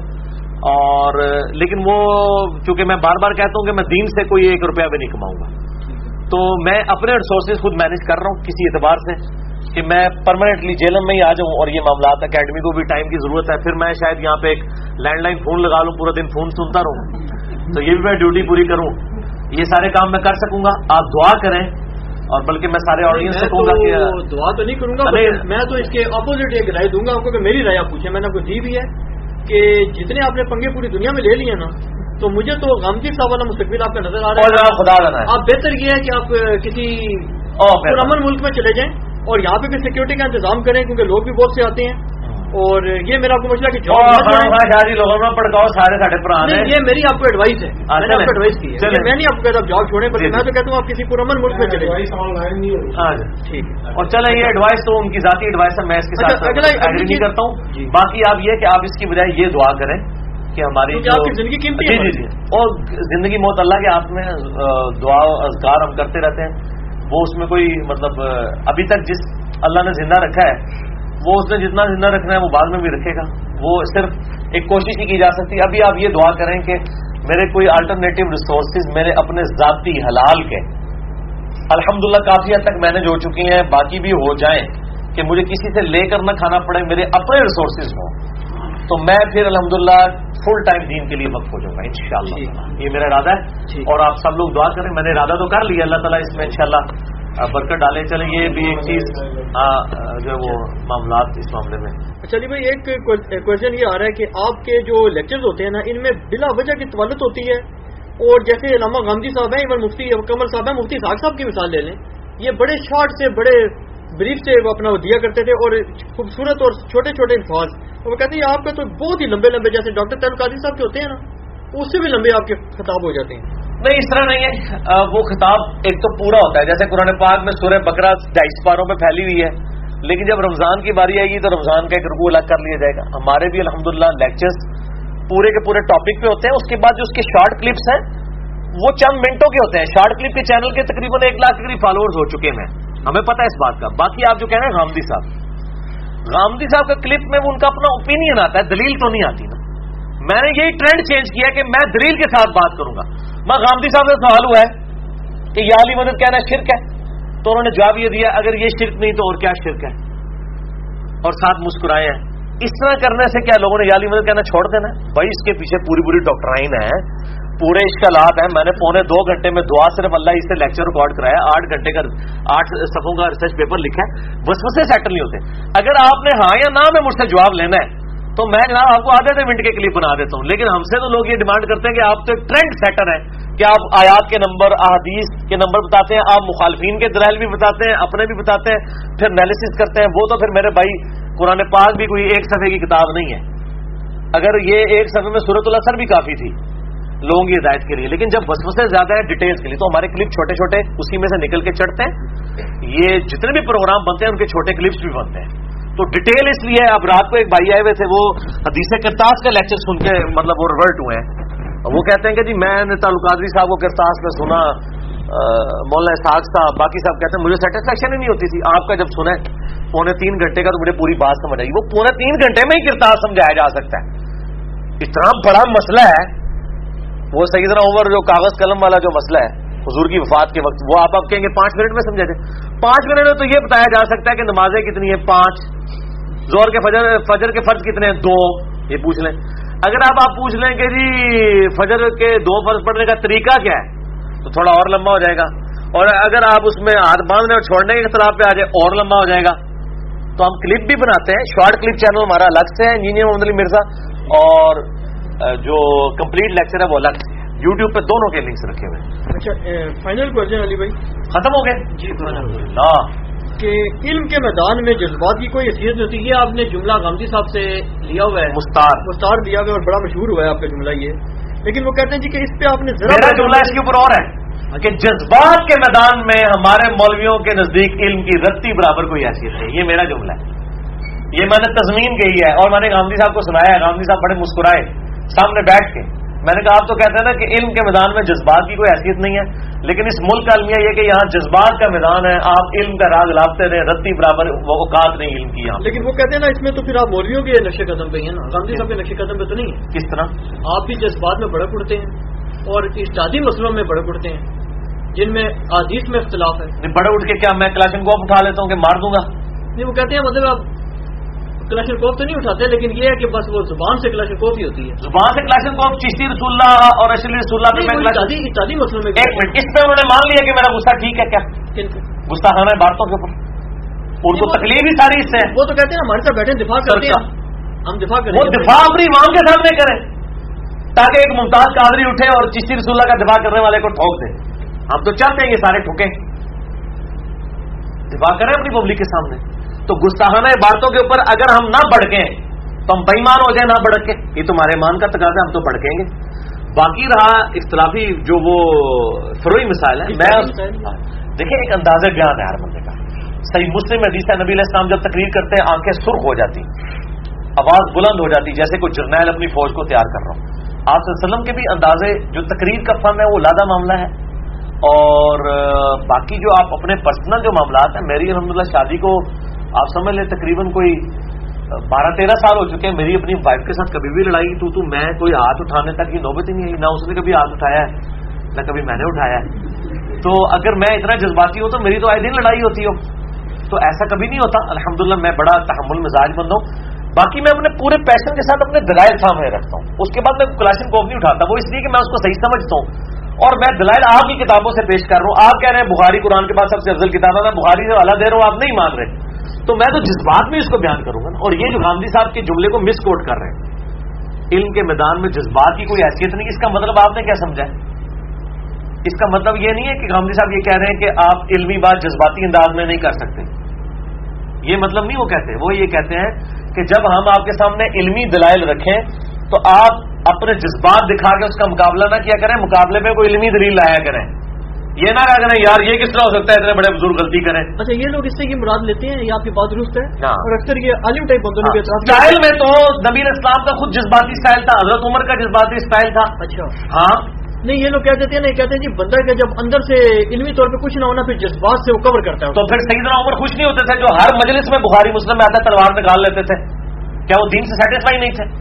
خوارج کے مسئلے میں انہوں نے کہا یا رسول اللہ اجازت دیں ذوالفقار تمیمی کو میں قتل کر دوں. ابن ابی بلتا کو بخاری مسلم بدری صحابی کے بارے میں کہا یا رسول اللہ اجازت دیں اس منافق کو قتل کروں، اس نے آپ کی کیوں مخبری کی ہے؟ لیکن وہاں علمی اختلاف تو کوئی نہیں. علمی اختلاف ہی ہے تو اور کیا ہے؟ ایک مسلمان کو منافق کہنا یہ کیا ہے؟ منافقت کا فتویٰ لوٹ آئے گا. لیکن آپ صلی اللہ علیہ وسلم نے ان کے جذبات کی قدر کی. اچھا مجھے بتائیں، صلح حدیبیہ کے موقع پر سیدنا علی رضی اللہ تعالیٰ عنہ نے وہ وصیت لکھنے سے انکار کر دیا محمد رسول اللہ کو کاٹنے سے. تو یہ سیدنا علی نے جو کچھ کیا جذبات کی بنا حضور کی محبت میں کیا نا. تو یہ تو نہیں ہوا کہ حضور صلی اللہ علیہ وسلم نے ان کو 0 سے ملٹیپلائی کر دیا. محبت رسول کا، دین کی تعلیمات کا جب معاملہ آئے گا تو جذبات ہونے چاہیے. جو جذبات نہیں پھرتے وہ وہی ہے جنہوں پنجابی جو کہنے لیں جی قربانی نہیں ہوتی چاہیے نزدیک، جسے تو جذبات نہیں نا عشق محبت، عشق اور محبت کے، تو وہ تو اس جانور کی مانند ہے جس کی شیعہ کے نزدیک قربانی نہیں ہوتی. پھر اسی کہنا میں لفظ غلط استعمال کرتا ہوں. پتہ لگ گیا؟ نہیں اندر سے الفاظ میں تھوڑا سا چناؤ جی میں انشاءاللہ یہ کوشش کروں گا، گارنٹی کوئی نہیں ہے. اس کی وجہ یہ ہے کہ مجھے منوانے کے لیے لوگوں کو شرعی دلیل دینی پڑے گی کہ میرے الفاظ کتاب و سنت کے خلاف ہیں. باقی جو نبی علیہ السلام کے اخلاق کی بات کرتے ہیں نا، تو اگر یہ سیدنا عمر رضی اللہ تعالیٰ عنہ کے اخلاق کو یہ کہہ دیں کہ حضرت عمر بد اخلاق انسان تھے، نعوذ باللہ، تو میں بھی اپنے آپ کو بد اخلاق ماننے کے لیے تیار ہوں. میں تو ان سے بہت کم معاملہ کرتا ہوں. وہ تو تلوار نکال لیا کرتے تھے، کتنے صحابہ کی انہوں نے پھینٹی لگائی ہے، تو ان کو تو یہ کہتے ہیں نہیں جی وہ تو ان کے عشق رسول تھا. تو عشق رسول ختم تو نہیں ہو گیا؟ ہمیں بھی تو غصہ آتا ہے. میں کہتا ہوں چشتی رسول اللہ میں نے تو علمی اختلاف دیا، حضرت عمر ہوتے ہیں جا کے شبیر برادر نہیں جناب دکان والا لا کر دیں. میں صحیح بتا رہا ہوں آپ کو. جنہوں نے کتاب عشق بھائی چھاپی ہے نا، ان کے عشق بھائی کی دکان کو ابھی تک آگ لگ چکی ہوتی ہے اگر حضرت عمر ہوتے. تو میں تو بہت نرم ہوں حضرت عمر کی نسبت ہے. تو کچھ چیزیں میری نیچر میں ہیں، وہ میں اس سے باہر نہیں نکل سکتا. لیکن گارنٹی یہ ہے کہ ان کے بزرگ تو لوگ کہتے ہیں شیطان، حرامی اور پتہ نہیں کیا کچھ گندے گندے لفظ، میں نے کبھی الفاظ استعمال نہیں کیے. تو مجھے تو یہ لوگ تو مجھے تو اخلاقیات کا درس ہی نہ دیں. ان کے تو اپنے اخلاق بہت گرے ہوئے. میرے الحمدللہ جتنا کچھ بھی ہے کتاب و سنت کے فتوے کے اندر کوئی ایسی چیز نہیں جس کے بچہ نہیں خریدتا الحمدللہ. ہے سر جی ختم؟ ٹھیک ہے. اور کوئی سوال کی تو دماغ ادھر نہیں رہ گیا؟ اگر کسی اور کا نہیں اس سے ریلیٹڈ ہاں وہ بعد میں ہم ڈسکس کر لیتے ہیں. اللہ تعالیٰ سے دعا ہے جو حق بات میں نے کہی اللہ تعالیٰ ہمارے دلوں میں راسخ فرمائے. اگر جس بات میں میرے منہ سے کوئی غلط بات نکل گئی تو اللہ تعالیٰ ہمارے دلوں سے معاف کر دیں. اور آج تک جو بھی غلط کلمات میرے منہ سے نکلے جو لوگوں کی ڈاکٹرائن میں غلط ہیں یا اللہ تعالیٰ کے نزدیک غلط ہے، اللہ تعالیٰ ہمارے دلوں سے معاف کرے اور آئندہ احتیاط کرنے کی توفیق عطا فرمائے. سبحانک اللہم وبحمدک اشہد ان لا الہ الا انت استغفرک واتوب الیک وما علینا الا البلاغ المبین. جزاکم اللہ خیرا.